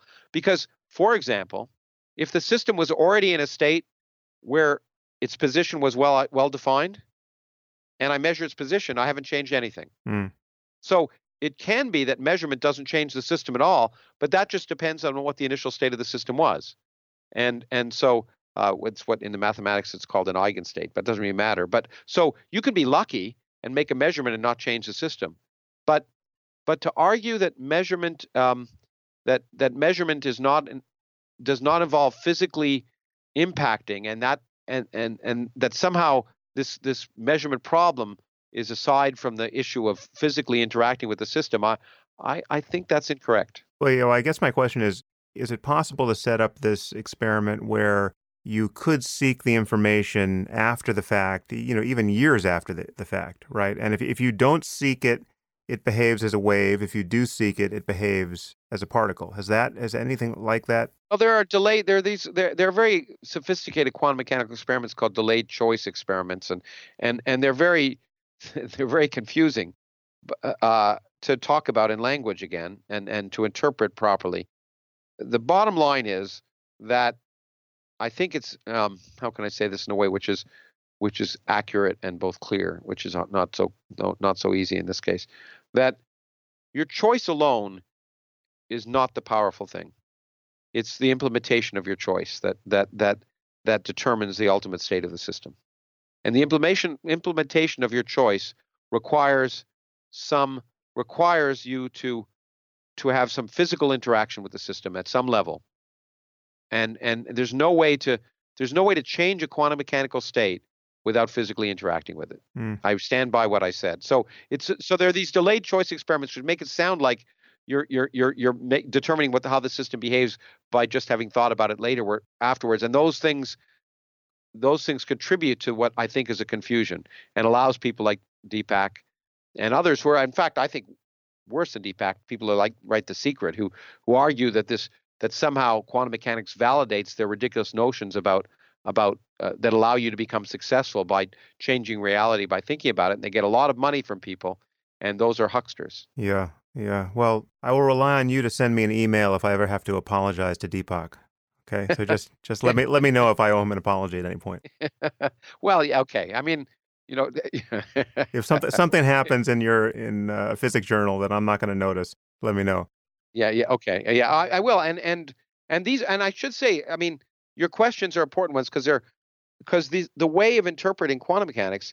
That's why there are philosophers who spend so much time in quantum mechanics, because the ways of interpreting the results of experiment force us to reassess what we think is real, quote unquote real, and maybe we have too much of a reliance on what we think of as real, because as I once again say, even science just presents a model of the world, and the way it works is like Sherlock Holmes would say, which is to get rid of the stuff that's clearly wrong, and what's still survives clearly has some semblance of reality. Right. But to claim that it is reality, I think is something that, I mean, while colloquially we might say it, but if scientists really think about what they're saying, I don't think they would claim that. So I want to get back to terrestrial reality. Oh yeah, boy, that was really of consequence. So we should leave that there. I mean, it's I guess just one additional point to make that cancels the people's interest in things like The Secret, which is clearly consciousness is not defining reality at that kind of macro scale. I mean, if everything had to be observed by an outside observer to be real at the scale at which we're having this conversation, well then, I would require someone else to come in this room and look at me now in order to collapse my wave function to make me real, right? I argue to keep back, to me, a more fundamental thing. We are made, as I've often said, every atom in our body came from stars that exploded, and we have them to thank for being here. But the stars, the atoms, the heavy nuclei that were created in stars were created well before the Earth formed. Yeah. And before there was any life on Earth, and so all those physical processes had to happen for us to be here, and unless, of course, you may argue there were other consciousnesses in the universe, but let's ignore that. There was certainly no need for consciousness to be there, and there was no human, animal, prokaryote or eukaryote consciousness on Earth, because Earth wasn't even there when all the particles in our body were assembled and made in the form that allows us to live. Yeah, except from Deepak's side, you're begging the question. He's going to put consciousness at the beginning of all that, observing that whole process as an intrinsic property of reality. I will. And what I say is he's entitled to do it, but it doesn't have. But and it's fine for him to say that. What's not good for him to say is that physics validates that view. So it's all right to say, I mean, that's what a religious view is, right? That there's some consciousness at the beginning of time that somehow determined why that's the deistic view, this sort of kindler, gentler religion, that somehow consciousness impacted upon the creation of the universe. And neither you nor I could disprove that, although there's no evidence of it. But it's what isn't correct to say is that physics validates that notion. So again, now slamming into terrestrial reality hard. Okay. Physics validates the notion that there's an incredible amount of energy inside the atom that can be unleashed with the appropriate detonations. And as you said at the beginning, you are on the Bulletin of Atomic Scientists, which adjusts the doomsday clock every few years. Yeah. If I'm not mistaken, it is closer now to midnight than it has been at any point except one. I think it was like 1953 that we had a worse moment, but now is the second worst. Just say a little about what goes into that conversation that gets the minute hand to move. And is it just the prospect of global nuclear catastrophe, or is it every other existential threat that we are talking about at any current period? Well, it is now. I mean, it's, as you can imagine, it's a difficult and to some extent, obviously subjective conversation we have, and it's amazing we come to consensus every year. I've been chairman of the board of sponsors of Bolton for maybe 10 years, and but what has changed when it was created, and Albert Einstein and Robert Oppenheimer created it to alert the public to the dangers of nuclear war, and the Doomsday Clock is a beautiful graphic that for one day a year at least, when we set it, gets a lot of attention and causes people to think about an existential threat, which is nuclear war, which for most of the time people ignore. They really do. Yeah. We become complacent. But what we decided certainly to do consciously, maybe a decade ago, when around the time I became chair, was to recognize that there are other potential existential threats that need to be considered if we're seriously thinking about human civilization. They're not on the same scale as nuclear war in the same way. One of them is climate change. Climate change isn't likely to wipe out all of humanity in an instant, as nuclear war certainly could. But what climate change is capable of doing is changing what we mean by modern civilization on the planet globally, and producing global sociopolitical disruption in a way that will change what we mean by civilization, perhaps. Okay, maybe. So, and it's also the other threats, by the way, that we look at are not. There's also the threat that an asteroid could hit the Earth, but those we're looking at the human-made. I was going to say man-made, but the human-made threats. So the ones that come from technology. Right. So climate change is one that we've incorporated, and another which we've started to incorporate. And this year, for the first time, when we announced it, as I pointed out, it's the first time that it actually, in our minds, had an impact on the actual value of the clock, is another emerging technology, which is artificial intelligence, and particularly the cyber world. Because, of course, that also presents a potential existential threat, as some people are, like some people publicly say they think it's the biggest one. I'm not necessarily in that mode, but there's no doubt that the development of intelligent machines will change the way we live, and in my mind, it could go in many different directions, good as well as bad. But what we pointed out is that it affected our decision in this case because of the way in which cyber warfare and hacking was potentially undermining confidence in democracy, and that, to the extent that democracy is a central part of what we view as a key part of modern civilization, at least in the West, was therefore important. And we viewed the fact that there was a loss of confidence in the democratic process during this election as one of the factors that concerned us.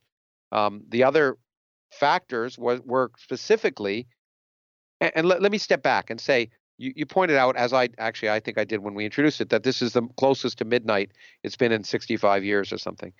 Well, that's a true statement. But to be fair, I think it's more important to realize that the absolute value of the clock at any time is less important than the derivative, the direction it's going.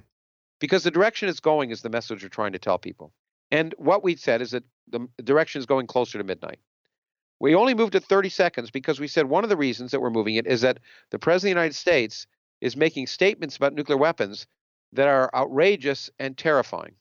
The incumbent president, at that time he wasn't yet president, but an individual who was about to be president of the United States was making statements which were extremely dangerous. At the same time, he's not the only person. Putin was making saber-rattling statements that were also dangerous. There were other factors like North Korea as well. And one of the reasons we moved it only 30 seconds was we try not to respond to individual events, and we try to look at the global picture. And one of the things we said is, look, this person is not yet in office. There are statements that have been made and about both nuclear weapons, and the other thing was climate change. We said the governing party in what is potentially arguably the strongest, or whatever, how you want to say it, country in the world, the governing party denies science. Yeah. And so that was a great concern. But those were words. And we said actions speak louder than words. But words matter, especially when they come from a person who's about to be president. And we said we are concerned by those words because they could be harbingers of actions. And what we really said, and this comes back to almost takes us full circle, which is that what we think we really want to tell the public is that they are if they're concerned about their future, they have to take their future into their own hands. That namely that governments, and not just our government, other governments are not going to deal with nuclear weapons or climate change if people don't protest, if people don't raise their voices and demonstrate their concern. Because even in our democracy, which right now looks pretty fragile, it is still true that people, even if they may not care about what's good or bad for the country, they still care about being reelected. Hmm. And if the public, and there have been times in our history when having to do with nuclear weapons and also racism and Vietnam and other, if the public demonstrates that that they won't tolerate it anymore, then it'll have an effect. And so the net thing we were saying is the world is getting more dangerous in part because the leaders of the world are not caretaking as they should, and they're being negligent. And we want the public needs to first understand the problems, which is, so it's education once again, and then needs to demonstrate that they're not complacent. Hmm. This complacency issue is an additional scary fact about our situation, because I think you said at the beginning here on this topic that people have more or less forgotten about the threat of nuclear war. And the Cold War has been behind us for the longest time until suddenly now. And it seems like there's no threat. You and I used to grow up in a time, you're younger than me, but not that much younger, when, at a time where at least I remember, there were 50,000 nuclear weapons, and even more ridiculously, people would do these things in school where they'd hide under their desks, to protect them from nuclear war and all that. Sorry, but anyway, go on. Yeah, those were strong desks. Yeah. So as you say, these nuclear weapons still exist. Not 50,000, but how many? What's the current number? That's what people don't realize. That's why we want to educate them. Just between the two superpowers, there's probably 5,000 nuclear weapons, maybe close to 10,000 nuclear weapons. We have 5,000 nuclear weapons. The Soviets probably have 5,000. On active status, there's between 1,000 and 1,500 on each side of our sides, which may not sound dangerous, but of course, a small fraction of that would destroy. Yeah, it's completely redundant. Yes. What people don't realize, it's worse than redundant. The policies make no sense. There's no strategic utility for them because we're not in a world of mutually assured destruction necessarily anymore.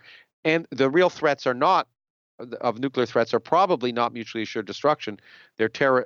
Anyway, we can go into those. But the thing is, what people don't realize is that of those 1,000, a significant fraction of our weapons are on alert status, essentially launch on warning. Yeah. Which made sense maybe in a world where we were expecting incoming 20,000 nuclear weapons, and there wasn't time for anyone to act before the world was obliterated or our country is obliterated. But in the modern world, there's no rational need. All it does is encourage the possibility of a catastrophic error.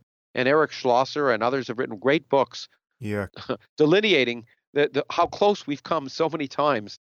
It's amazing. Yeah. Well, let's recommend that book explicitly here. So Eric Schlosser, the journalist, wrote a book called Command and Control, which is absolutely harrowing. And there's a documentary that recently came out on PBS by the same name, which it focuses on a specific accident at a silo in, I think it's Arkansas, which just shows you just how haywire things can go based on the humble dropping of a very large socket wrench, right? Like the guy's performing a maintenance, and this 20-pound wrench falls into the silo and ricochets off the side of it in such a way as to perfectly puncture the fuel tank.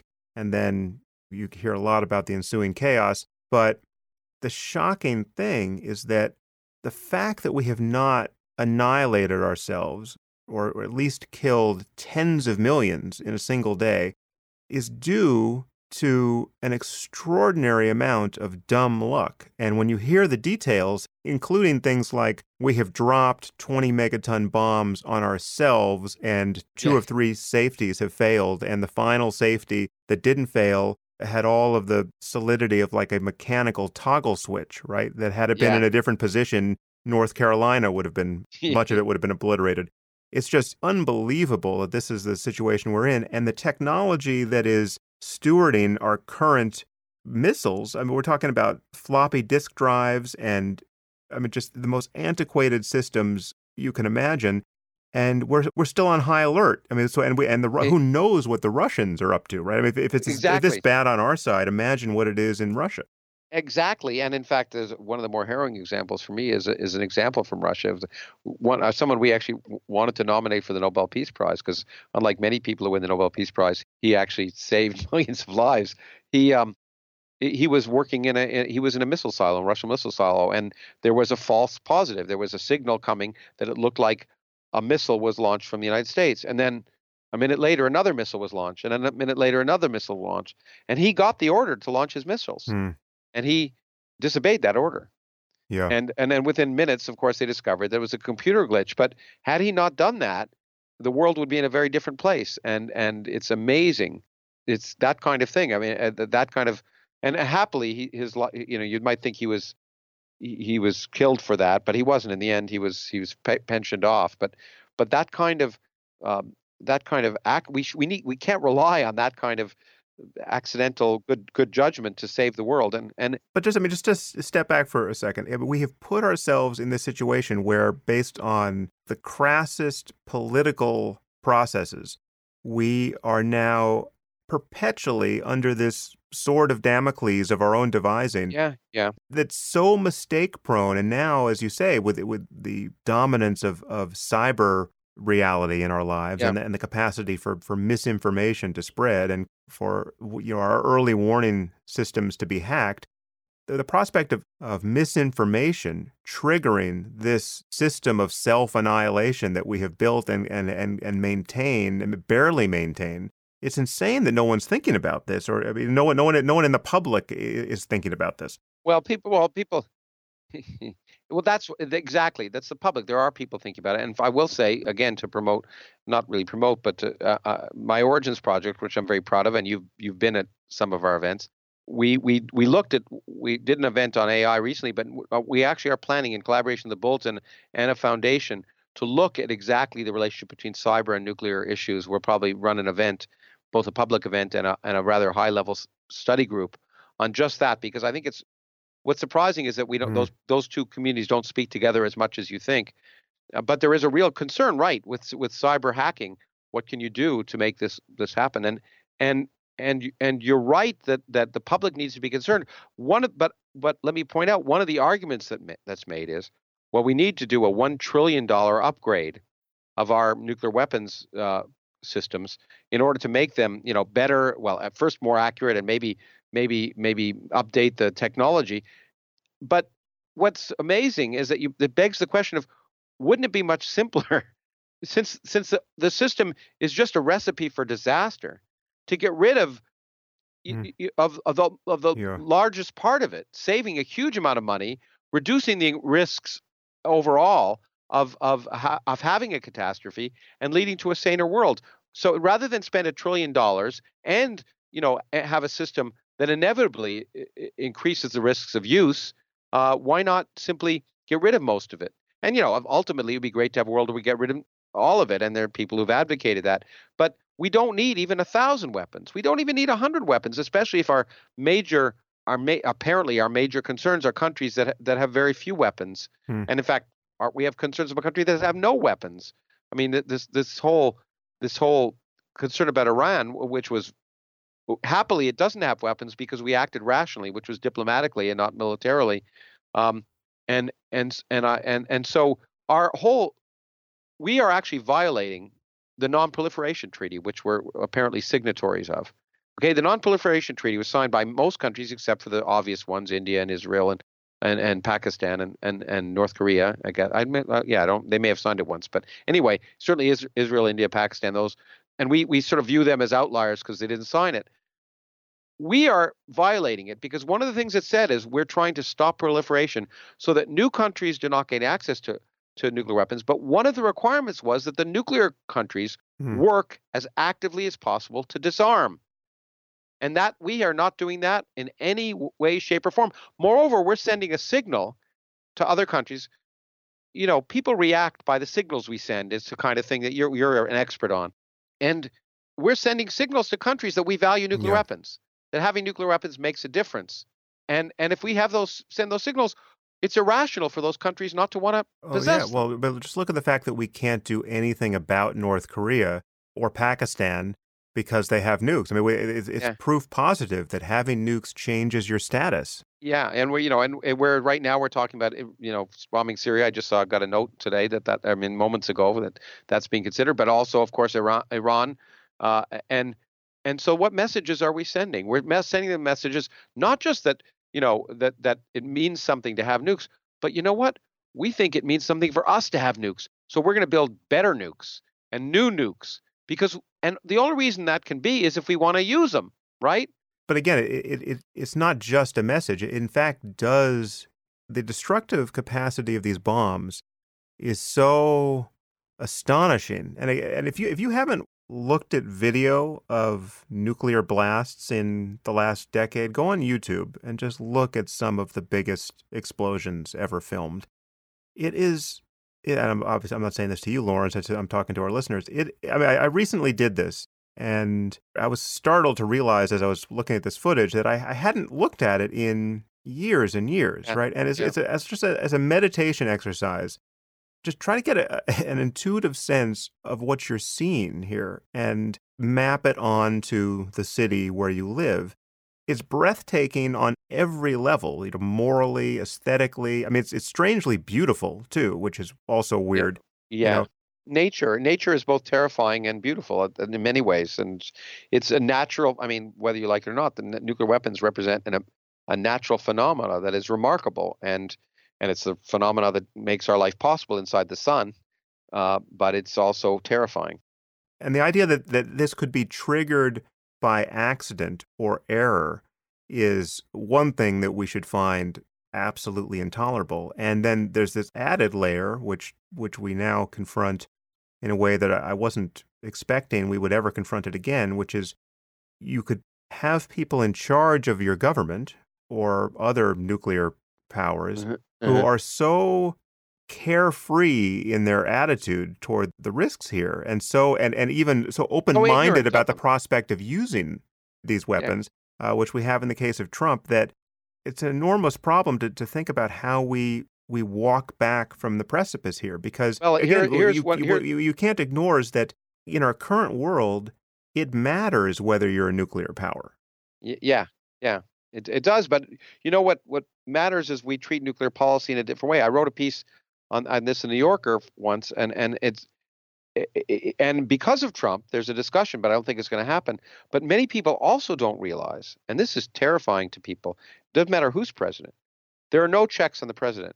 The president can order nuclear weapons to be used, and there's no procedure for anyone, for Congress, for the Joint Chiefs of Staff, or anyone to circumvent that order, except maybe someone on the ground. And many of us just found out about that with the inauguration of Trump, right? I mean, it's Yeah, like exactly. we thought that there was some sensible process by which you could constrain the impulse of some president who's grown demented or has had a stroke or just is drunk. I mean, I think there actually is a story about Nixon when he was Yeah, drinking a lot during yeah, Watergate that yeah, some admiral said, "Listen, if the president says anything to you yeah. about the codes, you're going to call me and Yeah. before you do anything."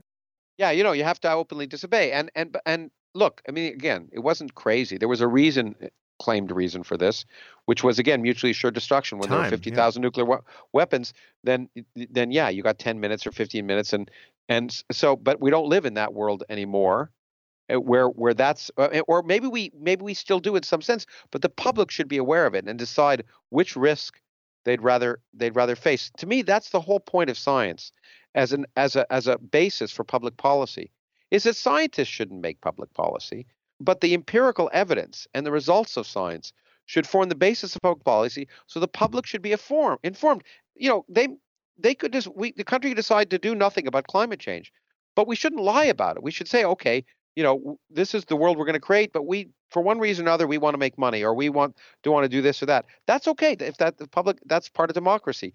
But the public needs to know these things about nuclear weapons, and that's one of the reasons things like the doomsday clock, which hopefully can alert the public about that, and about the silliness, about the fact that talking about strategic nuclear policy is almost an oxymoron Hmm. because there's no place where nuclear weapons using them makes sense. And moreover, other things that have been ridiculous that I've written about for a long time. That missile defense, we spent over $1 trillion over the last 30 or 40 years on missile defense. It doesn't exist. Actually, I want to ask you about that. So there have been successful uses of it in Israel against the Iraqi Scuds. Well, but even those, if you read some of the real data, suggests that the claimed successes are far exceed the actual successes. So do you not put much hope in the prospects of building viable missile defense 10, 20, 30 years? No, there's good reasons for it. First of all, unlike a Scud, for example, a nuclear weapon is different. So there's really basic physics arguments. In general, when it comes to all weapon systems, offense is cheaper than defense. Yeah.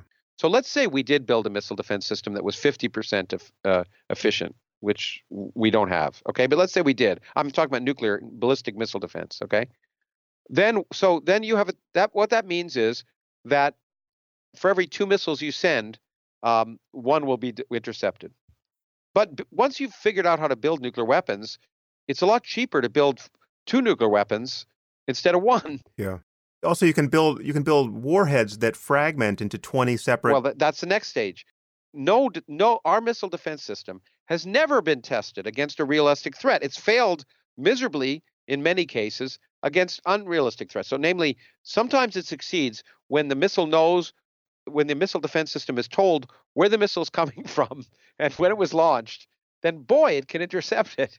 But it's never been tested against realistic threats. And I used to say, when George Bush was talking about in 2004, he said, we're going to build a missile defense system. We're going to deploy it next year that will be 90% efficient or something. And it turned out that 50% of the American public thought we already had a missile defense. And what I said at the time was we should have kept it that way. We just say we have it. It's a lot cheaper. It's just as efficient. It's just as effective as a non-working and less threatening because it's less proliferating. And so people have looked, and physicists have done many studies of different ways of defending against early stage missiles, and so that ultimately there's no way to have anything that Ronald Reagan thought of as this Star Wars barrier against nuclear missiles, because you can always build defensive systems that are cheaper and can avoid defenses. Yes, you can make the enemy spend more money in certain sense, but it's largely strategically a waste of money, and it is inherently destabilizing because what it does is encourage countries to simply create more nuclear weapons. Because even if we had a 90% efficient system, the 10% is a disaster. Yeah. Well, not just but you can ask how likely it is. Is it how many weapons do you have to go send before you're guaranteed to get to have a successful strike? And it's something like 4 or 5. So you build instead of having 10 weapons, you have 50 weapons, right? And you have the same aggressive possible impact on this country. And so if you think about the logic of that, it sounds nice. It appeals like many things. It sounds nice to what we all want to believe. And again, I get back to that's what science is all about. We want to believe that these things are possible. We see them in Star Wars movies, and it would be nice to believe them, but we have to be skeptical of ourselves. Yeah. Well, on that point, I see we're coming up on the 2-hour mark, but I want to touch on Trump because I find this, and I know you and I are going to fully agree about his character morally and intellectually, but I am now perpetually living in this situation where seemingly smart, well-intentioned people who are interested in the conversation we just had, right? Who are listeners of this podcast, who want to know about science, who are atheists, who basically love every noise that comes out of your mouth on the topic of science versus religion. When we get to the topic of Trump, and now it's, for many podcasts running now for me, it's always sort of humming in the background so people know they're going to be ambushed in an unpleasant way on this topic. But when we land on Trump, the political intuitions divide so radically that you and I will now disqualify ourselves on every other conceivable topic because we are so wrong about Trump. Yeah. And there's something very crazy-making about this because I really feel like we're living in a society now where something like half the people are failing a test of moral intelligence, for Ooh, lack of a better okay. word, and it's an extraordinarily easy test. Like, this is not a hard one. This is whether there's something wrong with lying at a scale that we have never seen before in our political life, whether there's something wrong with having promoted a person to the highest office in the land who not only doesn't show any evidence of having the competence that you would need for Yeah. the job, but shows no interest in acquiring that competence and says things like he's the smartest person who's ever lived, essentially, Yeah. right? So it's like Yeah. there's a There's a level of difference between him and delusion. yeah. There's a level of intellectual laziness which we saw in Bush, but Bush didn't never made the pretense.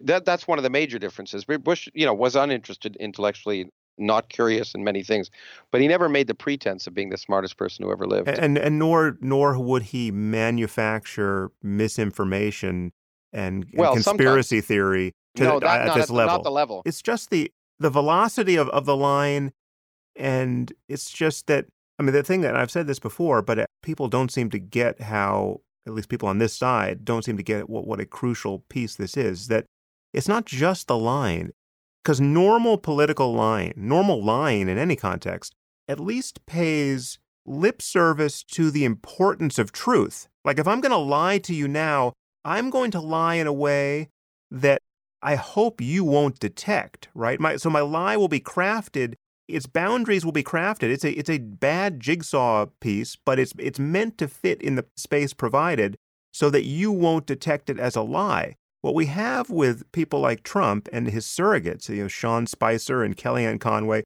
we have a complete disregard for the reality testing of any possible audience, right? They just do not care that what they say maps onto That's reality at because all. they can do it with impunity. I think this is the point. I think it's not that people are willing to accept the lies, which I agree with you about.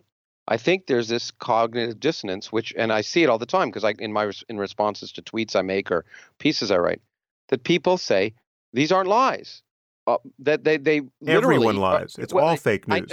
yeah, it's all fake news, and my reality is what I want it to be, and that is what's enabling this. That you can do that in the current climate, do that with impunity because of a whole bunch of series of steps of reducing the negative effects of inventing realities, the fact of being able to manufacture reality successfully in a way that matches on with what people want to believe.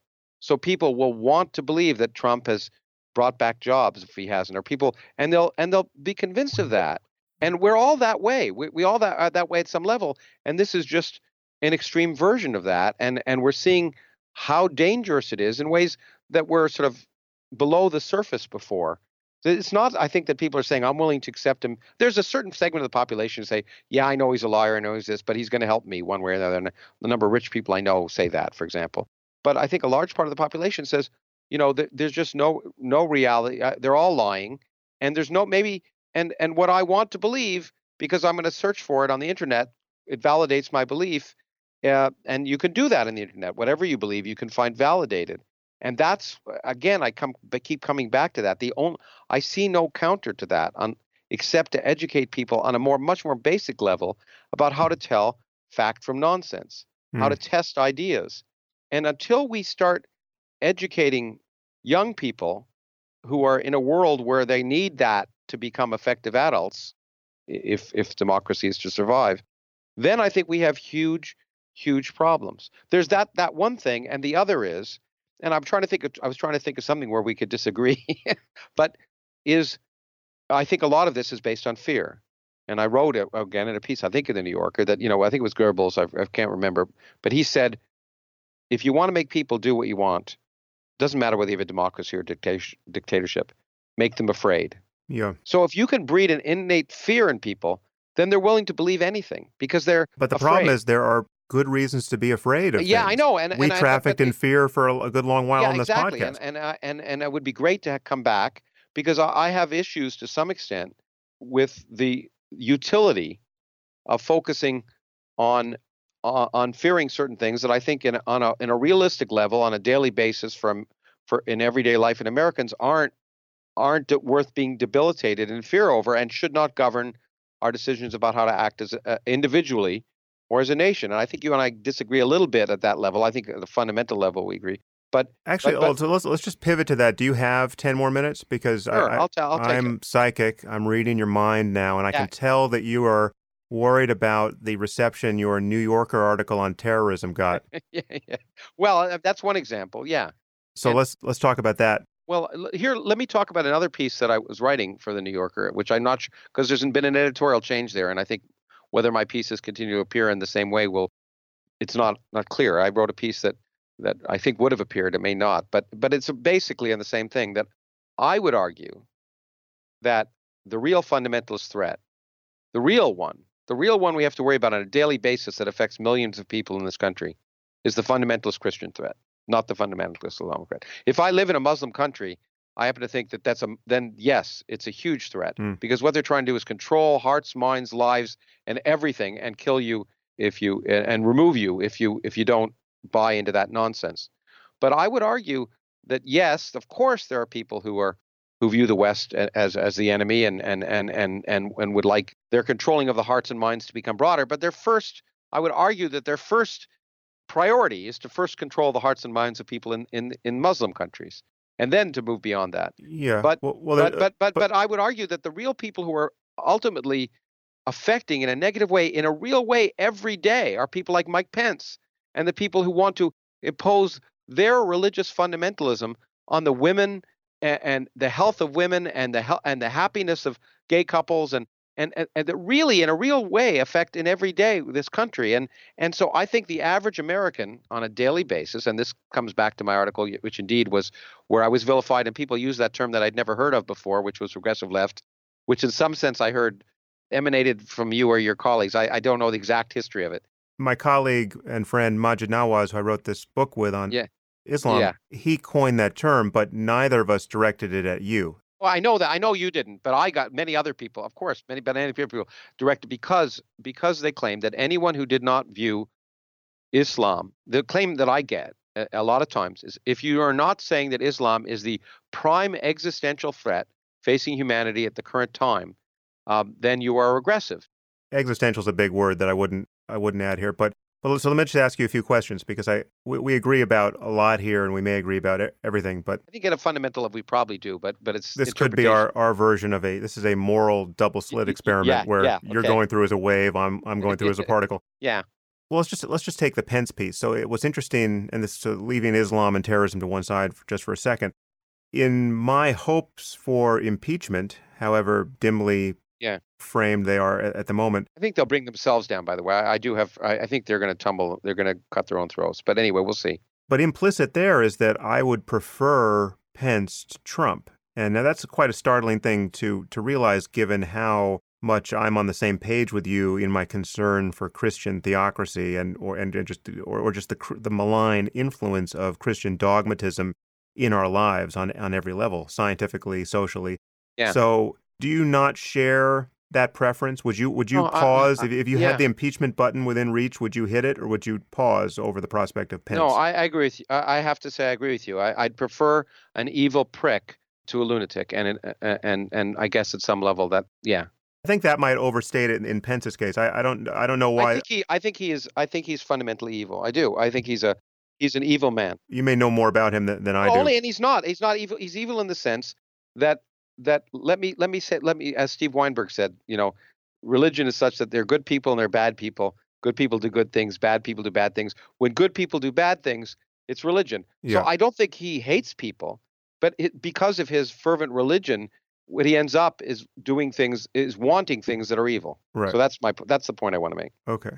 So you wrote this article in the New Yorker, which suggested that the real problem is that we overreact to acts of man-made destruction, in this case terrorism, and if we could only just dial back our overreaction, we would realize that this is not as big a problem as everyone seems to think, and we wouldn't live in this much fear, and we wouldn't be fighting unnecessary wars, and we wouldn't have this grotesque expenditure of time and energy on a problem That is, it's still a problem, but it's mostly a problem for other people over there in Muslim societies who are getting blown up. And it's just that the body count, if you look at the body count, terrorism is not a great source of mortality in America or in the West, and is unlikely to become one.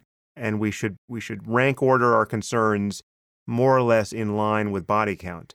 And people attacked you for that. Viciously. I've never been more viciously attacked. Yeah, I was yeah. amazed. Really? Yeah. Anyway. And that's a measure of their fear. But I think it's also a measure of a couple of things you got wrong in that analysis. And the one that I think is the most important, which is even granting your analysis that people are irrationally afraid of this particular source of destruction, I think that irrationality is so deep that you have to price that into the consequences of the next terrorist act. So, for instance, the next hurricane we have that kills 3,000 people, we are just going to clean up after the hurricane and initiate our own, local disaster relief and move on. The next terrorist attack that's on the scale of 9/11 that kills 3,000 people in an American city could completely tank the global economy, right, given the reaction. And yeah. Well, look, I mean, yeah, absolutely. then I would argue that given how likely that, on your terms, overreaction is, we should price that in advance, knowing that it's going to destabilize us for a decade. And then we have to be motivated to prevent it along those lines based on the real cost, however irrational it is.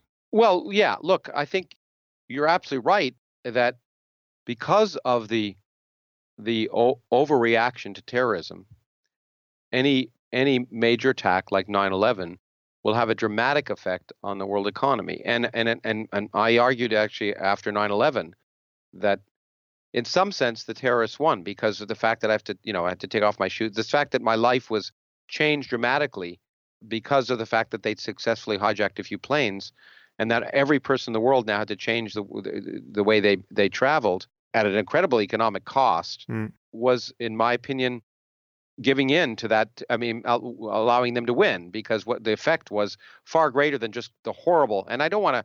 And once again, you know this as well I do. I don't want to minimize the horror and the violence and the disgusting things that are done in the name of in that case, in the name of some perverted view of Islam, or maybe even not that perverted view. It's just a literal view, perhaps, just like any literal view from Judaism would be perverted too, because you'd stone your children and stuff like that.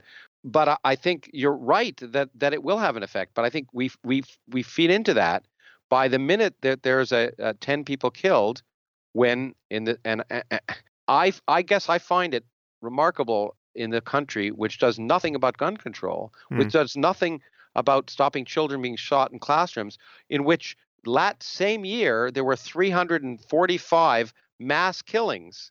Last year, the year I wrote the piece, 345. That meant more than 4 people were killed by guns in a year. Okay, and there were two examples of a quote unquote mass killings done in the name of terrorism, namely people motivated not because they were jealous of their, or whatever, it was because they declared allegiance to whatever. That we should ask ourselves, we should not ignore the threats that exist. And we should not ignore the fact that there is potential, I happen to think that going back to nuclear weapons, a much greater threat than wasting our money on ICBMs, which basically puts a cross on your country, right? You send an ICBM, we know where it came from, we destroy you. If you blew up if you had a nuclear weapon in a canister in New York Harbor, it'd be a lot harder to know where it came from. And if you ask me, we should spend more money on that kind of defense against nuclear threats.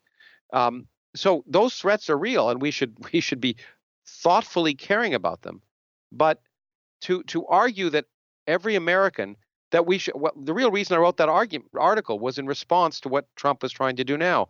The claim that we should stop Syrian refugees from coming into this country, that the women and children are dangerous because 1 or 2 of them might kill some people. But these are that I find that so offensive.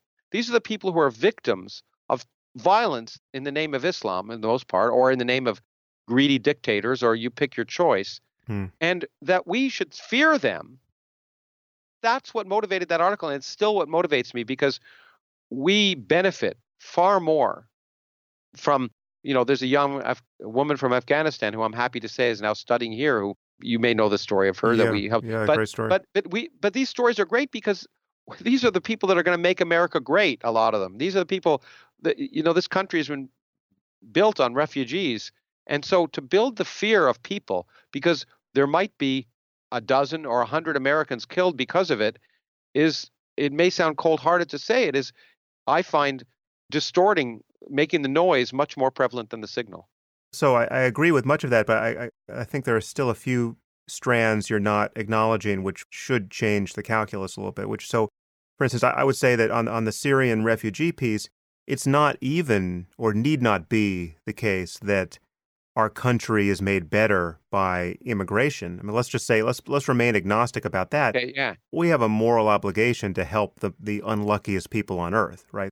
I find it intolerable that we are now so terrified of what might happen that our ability to respond to the worst cases of human suffering is being hampered. I mean, that's much worse than having to take your shoes off in the airport. That's the moral stature of our civilization is being eroded. I never talk in moral issues. I should say that I try and avoid the moral question. I know you do, and I appreciate your thoughtful views there. But you do. I mean, you talk about good and evil, and I guess I talk about ethical issues or what. Well, that's what I mean. What's reason? What I guess I try and say what's reasonable. Right. But anyway, go on. And I know we think morality and reason are tightly mixed, so we're in agreement there. But anyway, sorry, go on. So we want to help these people, and that's just based on a recognition that our common humanity. Yeah, our common humanity, and that it's just by dint of sheer good luck that you're not a refugee trying to get out of Syria right now. And it's exactly. Or your own child. And it's a sheer, I'm not sure it's good luck. It's a sheer accident that I happen to have been born in the United States, and not, and it's an accident of birth, and that's why you did not earn it. Yes. Yeah, I mean, it doesn't mean anything to me because if I'd been born in, I grew up in Canada, living in two countries, you learn that all this patriotism stuff is a little myopic as well. But anyway, so go on. But a few issues. One is that one difference, obviously, between a natural disaster and an act of terrorism is that the act of terrorism being an intentional act born of an ideology that is contagious, right? That these are ideas that are spreading into minds that are, unfortunately, these ideas are captivating enough that even psychologically normal people can be captured by them. Right? We all are subject to irrationality. And no, but here we're talking about martyrdom-based craziness, jihadist violence, right? Yeah.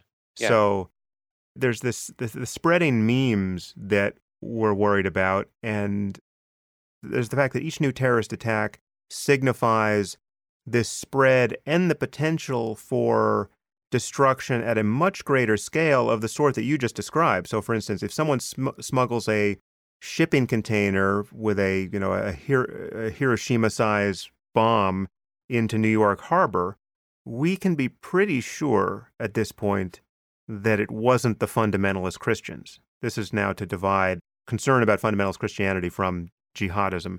Yeah, one group is trying to kill us. One group is just trying to kill our soul. Okay. I mean, I don't know whether the soul, but kill what makes living worthwhile. I mean, the hope and dreams of you and your children. And they're two very different things. One is violent and awful, but one is intrinsically, I think, as violent. But even they're at a different scale. So, for instance, life under the Islamic State is quite a bit worse than anything Mike Pence would want to on his worst day would want to implement here. Absolutely. Right. And if we lived in an Islamic state, I'd be extremely. I mean, look, I agree with you. There's no comparison, and I think you're absolutely right that that spread of violent craziness that is so based on the literal interpretation of an ancient book that is awful. But what we need to do, it seems to me, as a country, and I said this after 9/11, I said, don't bomb Afghanistan. Just, find Osama bin Laden. But what we need to do is build 1,000 schools in Afghanistan because we need to win the hearts and minds of the children who aren't being educated. They're in madrasas. But the problem is you build schools in Afghanistan and you've got members of the Taliban throwing battery acid in the faces of little girls who are going to those schools, right? Like the one we saved who had to leave school at age 11. Exactly. So again, by the same analysis, if you're concerned about letting in the unluckiest people in the world so as to help them, you should be concerned to help them in place, right? So now Absolutely. the question is like, Absolutely. what should our common humanity dictate? And then I think you have to be sensitive to the difference between someone like Abu Bakr al-Baghdadi and Mike Pence. As Oh, bad as yeah, I mean, I'm sensitive to the difference of individuals no, but the worldviews that they would want to implement. and the worldviews. What I'm not, and let me say, we need to address both. But what I'm trying to indicate, and what is unpopular, is that there's no comparison between those two people in terms of their worldviews, except you can ask who has more impact on me on a daily basis, or a young woman in Texas who can't get an abortion. Who has more impact? Who should we be worrying about in terms of immediate impact on me right now? And but that doesn't mean we shouldn't worry about the other. In fact, I do think we should be spending a lot more money on I wrote a piece once, not in New Yorker, but Scientific American, when I had a column there saying educate women, save the world, that we need to be spending huge amounts more on the infrastructure of basically trying to do what we can to make countries where people are displaced and in some sense have no hope for the future except for some ridiculous religious zealotry, and build technology and bring and educate women so that they can help their children, because there's a lot of evidence that if you educate women, then they do Yeah. much more to anyway. So Well, we totally agree. We totally agree there. But let me just speak to the physicist in you here, because you are okay. living right now in a superposition of all possible terrorist atrocities, Yeah. and some are more likely than others, and some are fairly likely. Some are so likely that you and I will both be surprised if we get out of the next decade without them happening, right? So I would say that something on the order of September 11th happening again in our lifetime it's not 1 in 100. Yeah. Yeah, It's got to be. it's awful. But Sam, here's the difference. My point is that you have to price that in now to your model. So I do have to, and I have to say that one is virtual and one is real. So there's a virtual threat of a to use a physicist's language. The threat of another 9/11 is virtual. The threat of Mike Pence is real. We have to take both into account, but to focus on the virtual threat and to argue, and I hate to say it because it makes me sound cold-blooded. I do not want 3,000 people to die and to families to be displaced and cities to be wrecked. But if another 9/11 happened, it's an awful thing. But in my mind, it's much worse if we let this country become a theocracy. wait. Just the virtual real distinction, I think, is untrue. It's just one is more salient to you. I mean, What's happening right now? One's happening right now. One is possible. Well, I'll tell you what's happening right now. You know that There are people planning. there's intelligence about people planning Yeah, that you're you and right. I just Right. don't have access to, right? And You're and there right. are plots being foiled. And I mean, Yeah, but how one's many people overt. are Okay, waking up what this I guess morning what trying to to say is figure out how to kill what I want to 3,000 say people? is that one's overt and one's hidden. So Pence can go break a tie right now and openly say in Congress he's going to break a tie so that lesbians and gays don't have equal rights. So he can say, so one is overt and one is in secret. But to somehow I guess I am more I frankly I guess what I'm saying, when I do the calculus, at the moment I'm more terrified in this country. And terrified is not the word, because I don't get terrified. I don't think of those kind of things. I'm more concerned about the threat on the hearts, minds, lives, and daily life in the immediate sense Hmm. of Mike Pence. But it would be ridiculous not to try to explore the possible threat on the hearts, minds, life, daily lives of people in this country of that external threat.